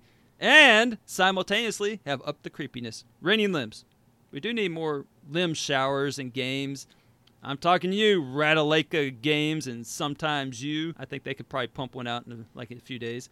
But if you don't want to have torsos and hands and shoulders falling out of the sky, you could always take a different route for the plague. All right, picture this. A game set in a forest, right? A forest locale, and a plague has been set forth in the form of an unstoppable storm, and you must get to the heart of the forest and reverse this plague before it's too late. Doesn't that sound like a good premise for a game or something? Or even like a novel? Yeah. Yeah, all right. So the gameplay is primarily a platformer with a lot of evasion built into it, where you're like jumping over possums and trying to avoid, guess what? Raining limbs from the trees. More and more limbs as the storm intensifies. So, I don't know. I'm going to go on a limb and say that, we can possibly get this done. But in the meantime, Raining Limbs and Bloody Zombies is number 5. I'm disappointed at the lack of raining nards. Well, you got twig and berries. I mean, with the with the twigs come those berries now. Nicely done. Yeah. All right. Number 4 comes to us from a relatively new game called Siggy, A Fart for Melusina. Have you played this one, Elroy? I have not. I'm saving it for crunch time when we get a little closer to when I need some points. Fair enough. You can beat the whole thing. I think my whole 1,000 gamer score was 1 hour and 3 minutes. I was a little grumpy. I couldn't do it in under an hour. Oh, I'm so sorry, man. QQ, right? Woe is me. So anyway, I'm not entirely sure of the game's story because I don't think it actually has one, but it does have, animations and like smiley faces and sad faces. So I think it goes something like this, all right? There's a knight named Siggy, and he falls in love with a beautiful mermaid. I'm assuming that's Melusina, but it doesn't... Where did they meet? Well, we'll get there. I'm sorry. So he just randomly decides that I'm going to go talk to this mermaid. So he goes and he walks to the shore where she waits, and I assume that's how they met, is he just saw her waiting at the shore. So he finally gets the courage to go presumably profess love or ask her on a mermaid date or something. But what do you think happens next, given the title of the game? Oh, no. Did he have an uh-oh moment? He did, in fact. I'm so glad you said that. He had an uh-oh moment. He farts, potentially sharts right in front of her, and she is so disgusted that she just leaps into the ocean, and he's very sad and goes on this big quest to save her. But save her from what? From the shart? From his own shart. So, the shart attack? Why did Siggy fart in the first place? These are the questions that need to be asked, right? Oh, yeah. It's probably his diet. He probably is. He probably eats more than 60 to 80 carbs a day. I would say so. Those things are killer on your gut, folks. So he'd just eaten at a food cart named Weenies, who serves, presumably, it doesn't actually clarify what Weenies serves, but we can assume it serves hot dogs, and those buns, those are about 35 carbs each, if I'm not mistaken. Oh, yeah. Man, you got to stay away from those buns, yep. Whew. Don't even get me started on the ketchup on it. 8 carbs a tablespoon or something absurd. Oh, man, people don't realize how much, they put, freaking sugar in the ketchup and, barbecue sauce. Oh, man. That's the hidden one, man. A lot of people don't realize that stuff. Mustard is the safe route to go. Yep, mustard, and you got to watch out relish, too. They always put sugar in relish for some stupid reason. Man, that's insane. I don't think they don't do that to salsa, right? No, salsa's pretty good. Some of them have sugar in it. I've never seen really much sugar in salsa, but I buy the organic salsa crap, so, I'm not... My salsa game's not quite on par with the general game. Populace, yeah. As a former fat guy who lost 80 pounds by stopping eating carbs, there's sugar in everything, folks. There's your educational segment. Sugar is everywhere. Anyway, Siggy farts in front of the mermaid, probably because he ate too many hot dogs, scares her off, so he goes on this crazy adventure where he battles enemies and bosses, and it doesn't even really make sense. All he wants to do is, profess his love to the mermaid, right? So these bosses are... there's no rhyme or reason to why they exist. The first boss is a blind troll. The second boss is a goblin driving a train. The third boss is a giant French fry container with legs that throws French fries at you. You ever seen Aqua Teen Hunger Force? It's basically Frylock is the third boss. And the final boss, you ready? Sure. The final boss is literally Hulk Hogan. Hulk Hogan actually makes appearances in a couple ACA games. I think he's the personification of a buff guy of what these Japanese companies think that that if it's a guy that's supposed to be strong in a game and he's supposed to be American, he looks like Hulk Hogan. I don't know. I've seen a lot of Hulk Hogans. Yeah. I think you're onto something actually. Hulkamania, brother. So anyway, I don't know why the final boss is Hulk Hogan, but it's pretty much Hulk Hogan with everything except the name. But we'll never know. Anyway, you defeat Hulk Hogan by throwing swords at his butt. Of course, right? How else would you kill Hulk Hogan? He tries to leg drop you or something, and then you just run under him, and then while he's recovering, you chuck swords at his butt. Anyway, you defeat Hulkamania. The mermaid is rescued, but she jumps back into the ocean. And you'd think Siggy would be very upset since he just went on this whole, 1 hour and 3 minute quest to save her. But he's not upset at all. What does he do? He goes back to Weenies for more Weenies. That's the game. Okay. That's it. you're not missing much except 1,000 gamer score in an hour and 3 minutes. Wow. So how does the plague tie in? Yeah, that's a good thing. Yeah. The first boss is a blind troll. And for beating this blind troll, you unlock an achievement called Too Blind to See. So that's where the inspiration for the plague comes in. Just figure the game's a platformer with some enemies, right? Yeah. Imagine if Siggy was blind. Your TV, it would just be a black screen. How much more difficult would the game be? I assume it would go from like a 1 hour and 3 minute completion to several thousand? I don't know. Nice. I assume it's nearly impossible, but I do say nearly because I'm always impressed by the people that speedrun like Super Mario World blindfolded in 4 minutes. Oh man, I had to get the Turbo Tunnel Battletoads achievement, and some jerk was on he like blindfolded and went through that thing, and I sat there and I fiddled with that for hours and hours, and this dude's sitting there doing it blindfolded. Made me so mad, man. Yeah, I abandoned all hope on that that one. guy needs to get over himself. That's what's wrong. He should probably listen to your segment from last week. So if it's blind, like, or is the whole game like running around kind of like you follow the stench kind of a thing? Is there a smell element that is introduced into this game since you can't see where you're going and you're like, something smells so odd over here? Well, of course, the only thing that you smell in the game is weenies, of course, and out of context, that sounds very naughty.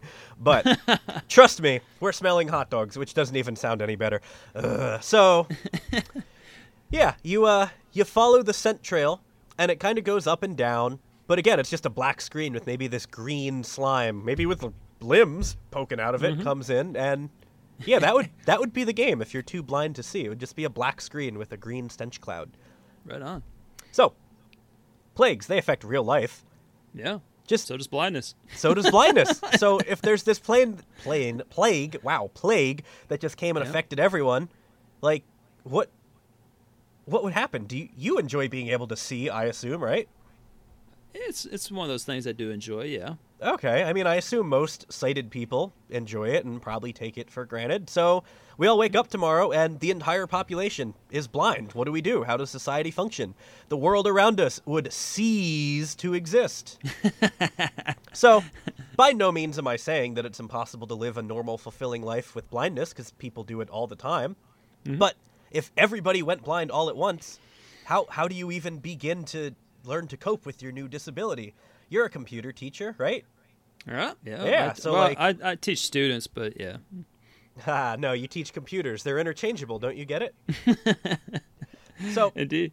Your classes of 30, presumably. I have classes of 30. Try teaching 30 blind students how to use a computer. How do you even do that? Well, right now I'm trying to teach Java to about 15 of them that hardly ever turned on a computer. It's probably about the same level of frustration. All right. I challenge you to go in tomorrow and try and do that blindfolded. Probably about have the same results. Yeah. All right. Anyway, I have to imagine that if everybody... I probably would. I'm thinking about it. I have to imagine if everybody went blind, though, like, the world would just, like, cease to exist. Like, we probably couldn't even make it out of our houses. I could probably make it to the kitchen, and then I'd trip into the table and probably fall over and hurt myself. But certainly, with my 45-minute commute, I'd never make it to work. Like, if I did, how would I even do my work? Like, how do we get food? Like, the entire ocean, you couldn't... That's seafood. See what I did there? Most importantly, by far, most importantly, how on earth, if I was blind, would I make it to Starbucks to feed my pumpkin spice everything obsession? Oh, Lord. You're one of those, eh? Pumpkin everything all the time in my belly. I want to turn into a pumpkin for 3 months of the year. That's my life goal. October, November, December, I will be a pumpkin. Wow. Anyway. That's quite the goal. Yeah, very, very, setting the bar very high, be a pumpkin. So anyway, too blind to see. That's, not a plague that I would ever want to happen to me. And that rhymed. All right, well, good luck with your pumpkin quest, Mr. Pumpkin. I'll let you know how it goes. Adventure. So, number 3. Locust Forever from Bros of War 3. What is any good achievement plague segment, because there's so many, without some freaking locusts. So this gem of an achievement comes from Bros of War 3 and is worth 15 gamer score for winning a versus multiplayer match as a team of 5 savage marauders in any mode. Now, X, it's the darndest thing. You ready for this? Bring it on. It appears both you and I have played this game, but not gotten this achievement. And you would think if anybody had won it, it would be a social multiplayer online party boosting superstar like yourself or myself. Clearly, because And- that's what we do. Is we boost Yeah, I and we mean, get we're in just parties like- all the time. Yeah, I mean, it's just like, how is this? I don't even know understand it. I can't even begin to understand it. So you would have thought that we would have gotten this a long time ago, but oddly enough, reclusive gamers such as Big L, Matriarch, Facial LaFleur, and Professor Pluto all have it. All those So weird. antisocial people who never play. Yeah. What's yeah, up with that? I don't know. So there you have it. Now, X, we just established you like Toidles. Do you like Toidles. locusts? You like locusts?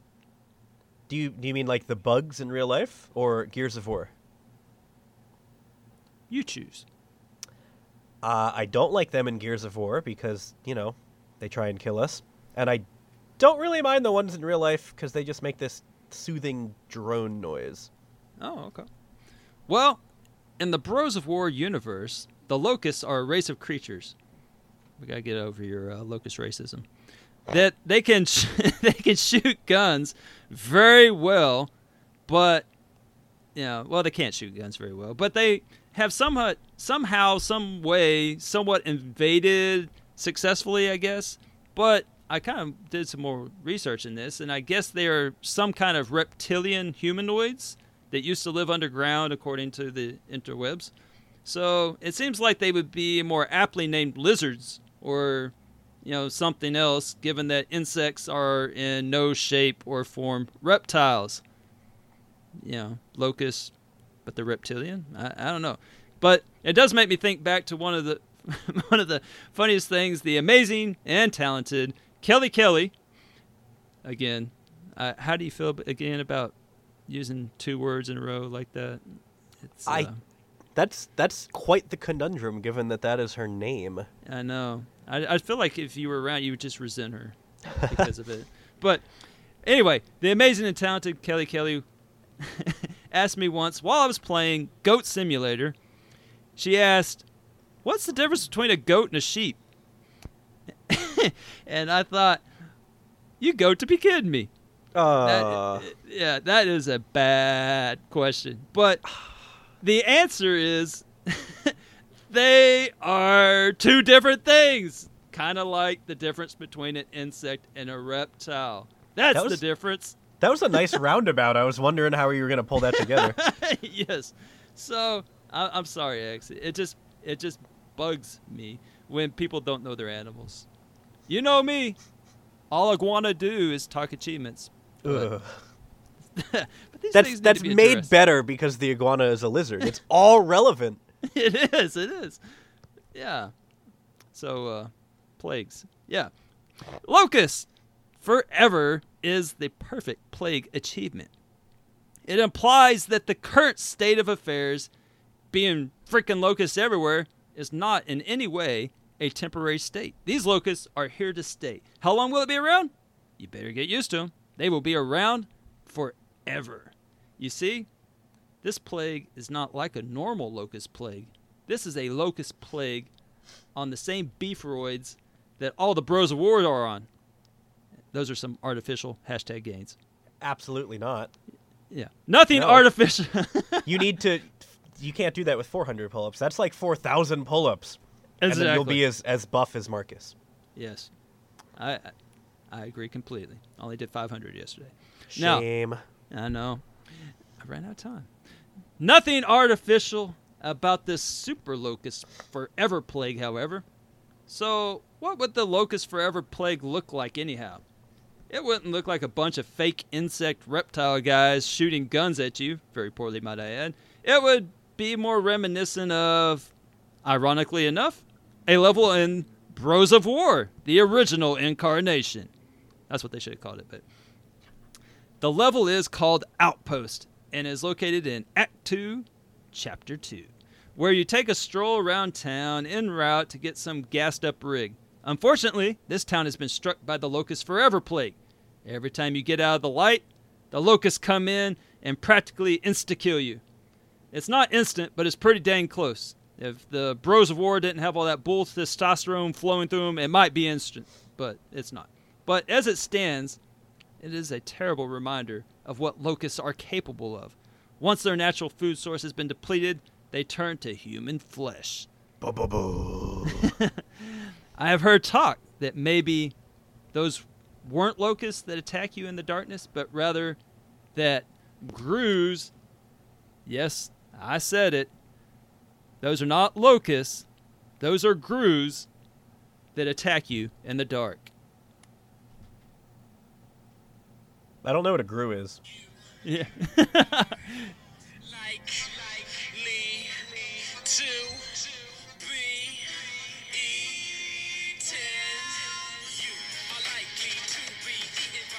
Okay, there you go. That was my backup music.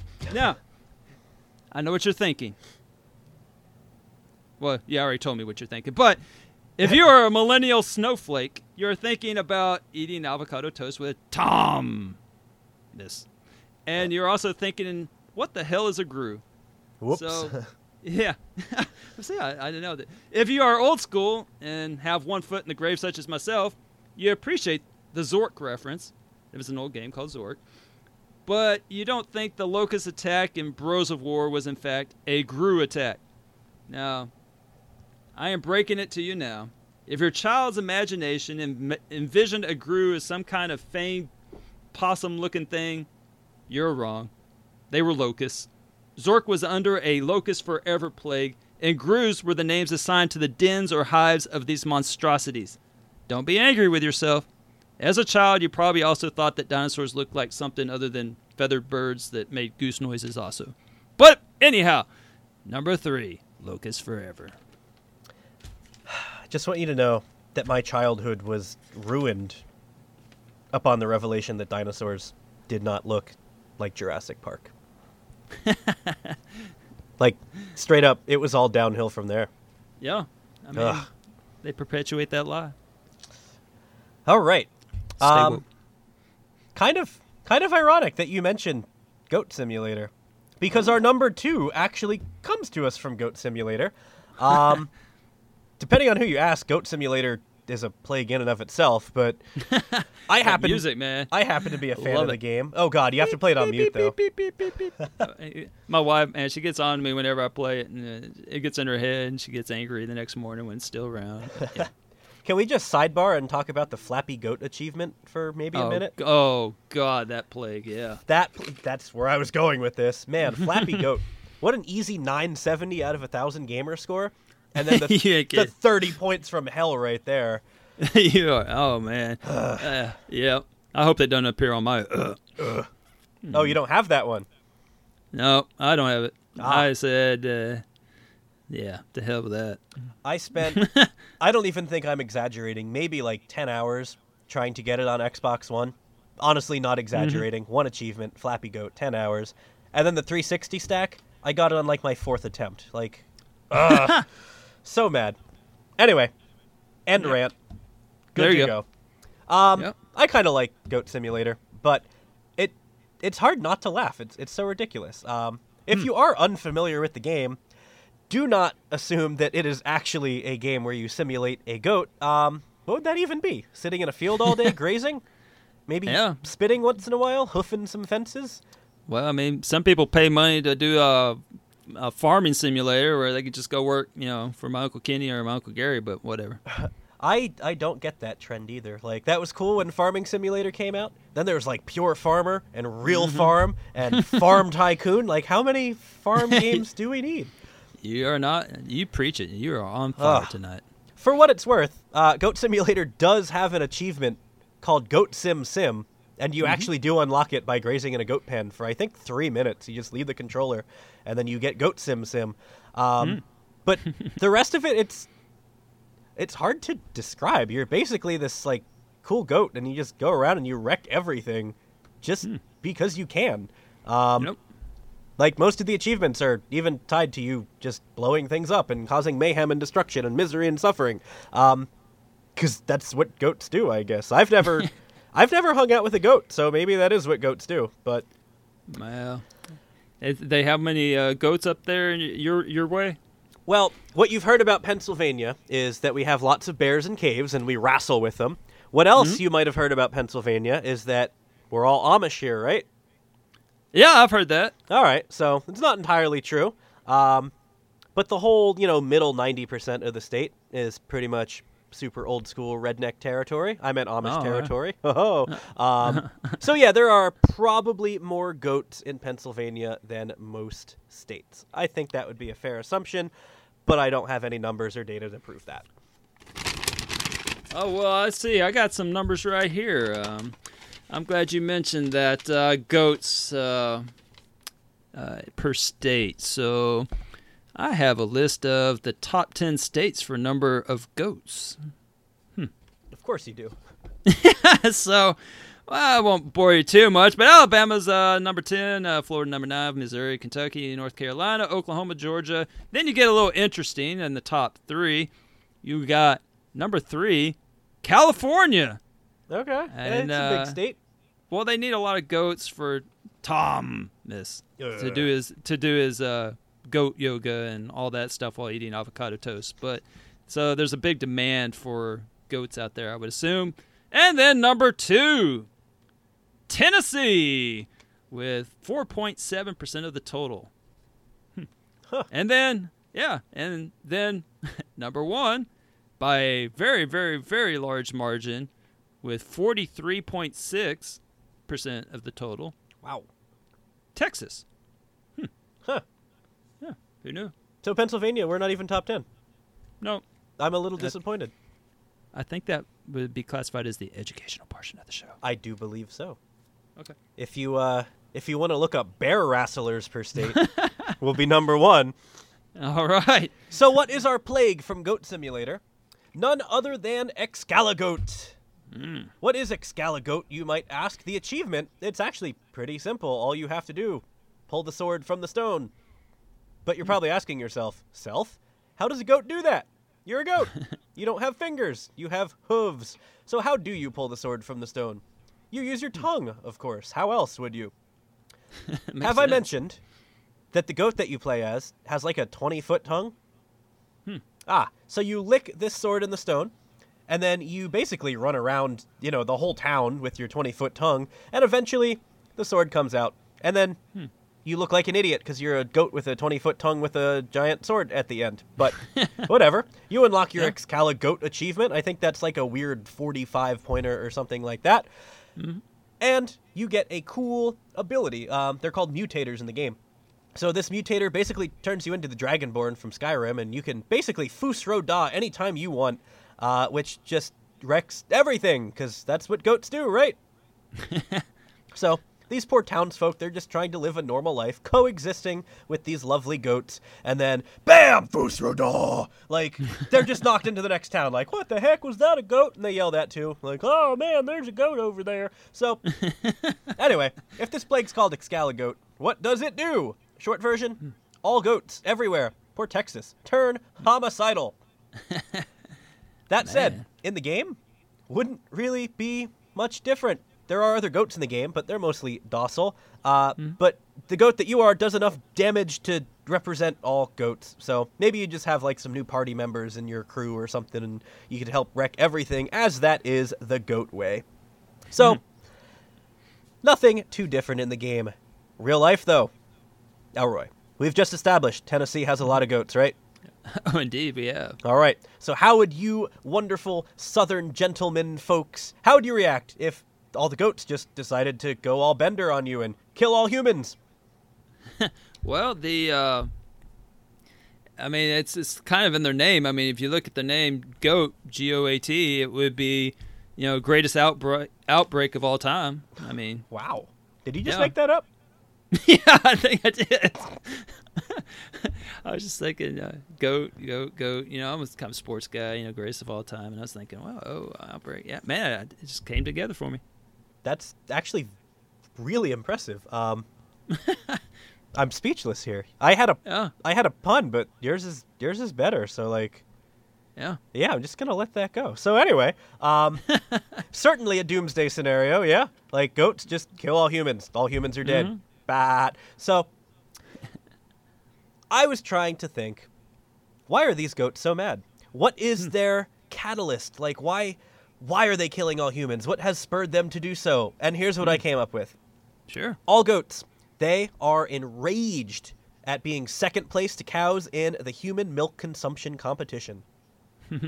That's utterly disastrous. Oh, that was, man, you're on a roll tonight. We all know goat milk is superior. I know as a not carb eater, you probably don't drink much milk, but you probably eat some cheese. Would be a fair guess, I'd assume. Yeah. All right, goat cheese is way better than cow cheese. You heard it from me, folks. Actually, I'm not even a good source because Pennsylvania's not the top 10. But if Elroy says it, you know that's the truth. Man, I do like me some goat cheese, and that stuff's the truth, man. Mm-hmm. So these goats, they're on this quest to slaughter all humans who have done them wrong by putting them in second place. How would this go down? I assume you're asking yourself, what would happen if the goats tried to kill us? Well, I like how you asked yourself there. That was awesome. Well, of course you have to. If you're going to ask yourself, you have to say self. I mean, there's no other way. I assume the goats are going to start off subtle. You know, maybe they'll kick or headbutt you once in a while. But by the end, I'm just skipping the whole middle part here. By the end, I can only imagine that the goats will, be sitting in their goat thrones and we'll be bowing down to them as our almighty goat overlords. They'll have us in there's these... actually isn't that actually in the game where you go to that inside that tower and... Yep, there is actually a scene. It's oddly like satanic and demonic, and it is indeed. They have the humans enslaved. It's a dark envision of our future. Envisioning. That's it. A dark envisioning of our future. So we'll be in all these horrible machines and contraptions, designed to power their tools and do whatever it is goats need tools for. If this sounds a little tame, like, all right, goats enslaving the humans, nothing important there.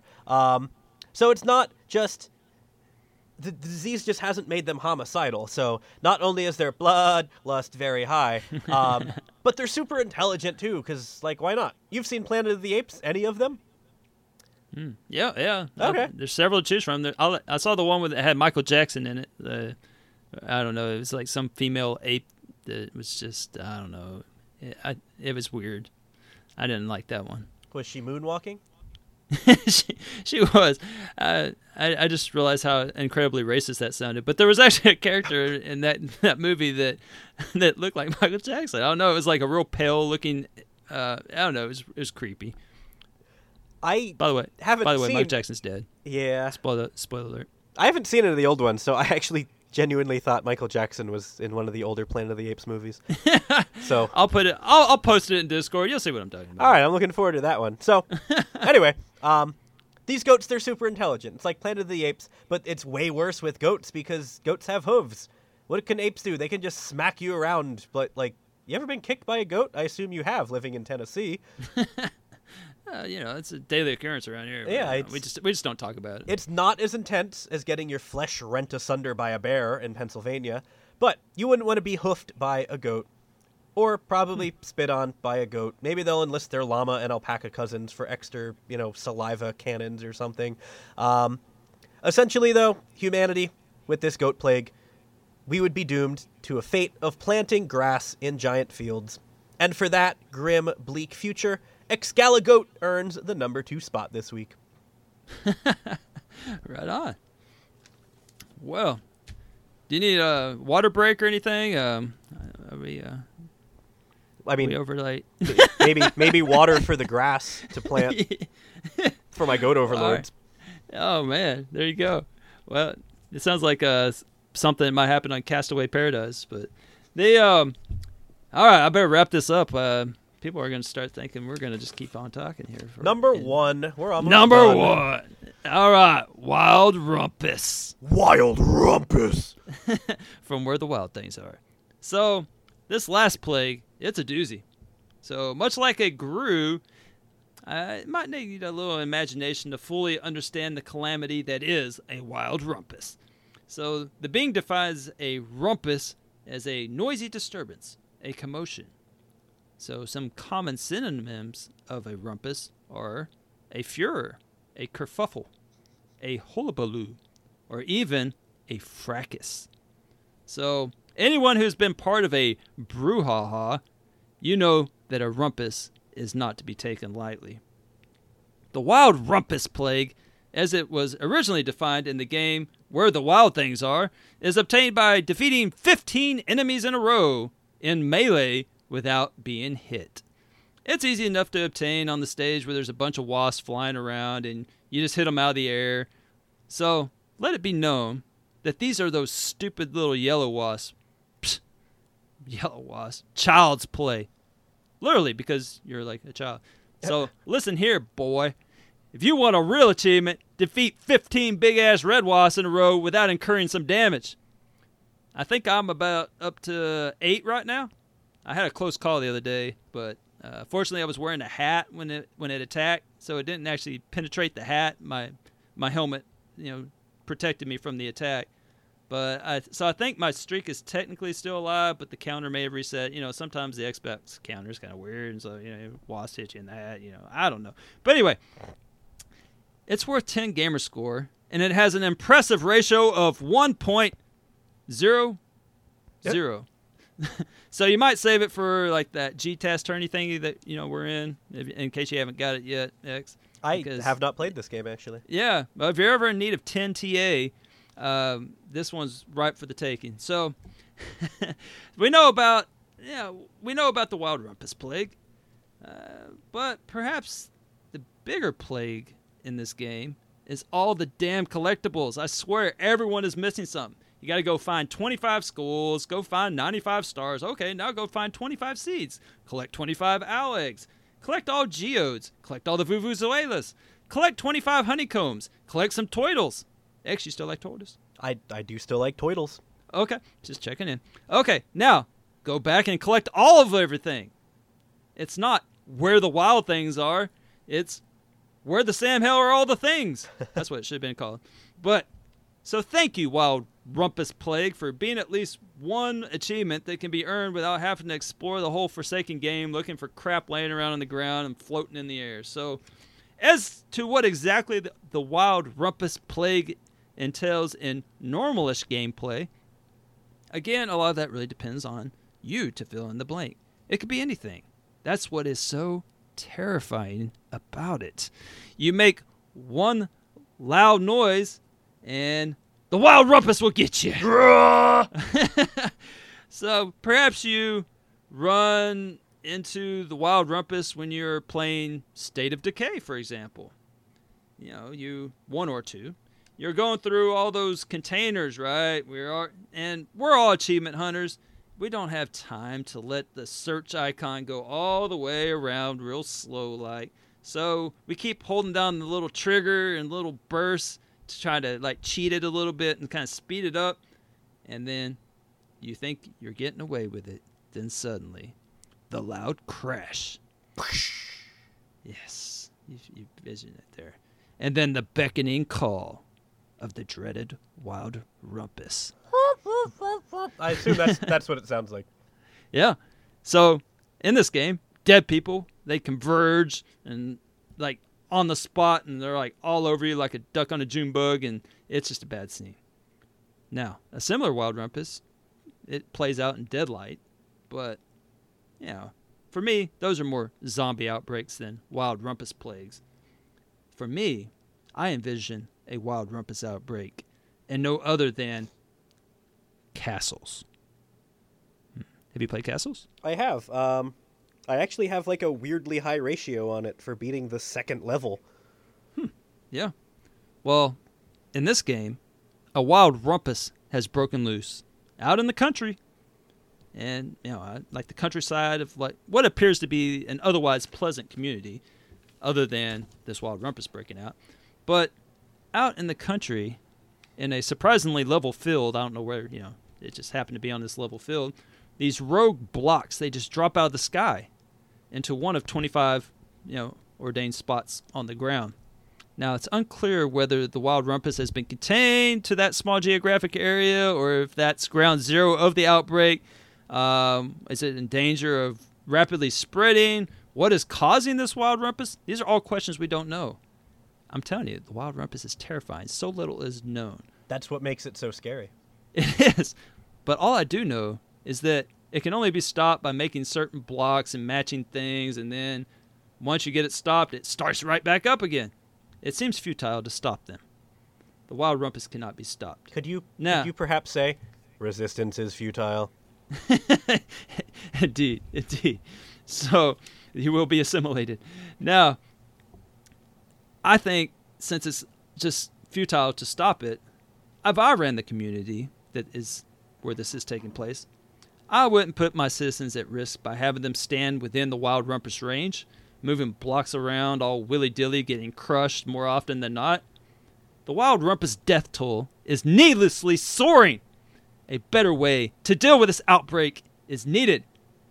And I am a solutions man. And I got you, rural community of castles. What you need is a logistical containment strategy. First, you block off civilians from the wild rumpus. You cannot risk any more of them getting smashed under the blocks of the wild rumpus. Thus, block off the area to the public. Secondly, you get some heavy machinery to deal with the blocks. I envision a front-loading dozer to scoop underneath the blocks and get some dump trucks to load the wild rumpus blocks into. On a revolving schedule, one truck dumps them into the ocean, and you forget they ever existed while the other one's being loaded. Now, another option is to get some skilled masonry labor together and take the blocks into town and, build some structures out of them, perhaps eliminate the homeless community. One must be careful, however, for it is unknown whether the wild rumpus blocks will disappear if aligned in all three, in three in a row, once they're off that grid on the ground. Of course, major plot twist. Yeah, it could be that they do. It could be that they don't. Now, if it is the case that they do, perhaps you don't need these masonry laborers after all. You could get some unskilled cheap labor, and you could hire them and then take them out, the dump trucks out and dump the blocks into the sorting ground where they sort the blocks into a couple of piles, which, if done correctly, the bins would disappear as they go. Yeah, that's how I would deal with a wild rumpus. Now, a sidebar, mule, which I hear some incredible person has the world record on, it has wumpuses in it. Wumpuses, not rumpuses. Not to be confused. Yes, they are located on the outskirts of town. And so I assume they are wild as well. So the wild wumpus is not a wild rumpus outbreak. Easy to mistake the two. Indeed. So the people in the mule community, they probably think they have a wild rumpus outbreak. But you have no wild rumpus outbreak. That's a wild rumpus. Wumpus, not a rumpus. And that is why a wild rumpus is number one on our list of top 5 achievements that sound like plagues. Top 5! No, I can't do that quietly. If only. All right. Well, so there you have it. Top 5 achievements make pretty rad plagues. I should have... I'm going to start that over. Top 5 achievements that would make pretty sick plagues. I think that was better the second time. As always, let us know what you think of the segment through some feedback. Feel free to reach out to myself or Elroy, Discord, TA, Xbox. Look up our gamer tags. One more shameless plug. Window of Opportunity. Look me up. YouTube, Facebook, SoundCloud. Window of Opportunity. Thanks for listening, everybody. We have plagued you enough already. So let the 2-hour episode and the countdown to our next list begin. 5, 4, 3. Have you ever escaped from prison? That is the objective of Wakapale's Quickie of the Week, The Escapists, which was Games with Gold in October of 2016. The Escapists is a low-fidelity prison break game, which has a steep learning curve and can be very unforgiving when making a mistake. Thankfully, you can easily load a previous save when you screw up. It can take a while before you get a hang of it, but once you do, it's really fun coming up with ways to escape the game's different prisons. If you decide to rob yourself of devising a genius escape plan yourself, the overinflated achievement ratios of the escapists makes it very easy to score quick TA and to a lesser extent gamerscore with a guide. The best score can be found in the title's DLC prisons. While there are more than 3 DLC prisons available, only 3 of them have achievements attached to them, so be careful when buying the DLC. Each DLC prison should take around 2 to 3 hours to complete, and the Escape Team DLC in particular is extra interesting because it for some reason have 500 gamerscore worth more than 1200 TA, which is as much gamerscore and just slightly less TA as the other 2 DLC prisons combined. While the Escape Team DLC will net you around 500 TA an hour, the other 2 DLC prisons, Santa's Sweatshop and Duct Tapes Are Forever, will likely be around 250 TA an hour. The main game has 1000 game score worth more than 3000 TA, and it's not as difficult as the ratio suggests, but it will probably take around 20 hours to complete. My recipe of a successful jailbreak involved kindness to other inmates, plenty of showers, soap, and socks to get rough with the guards.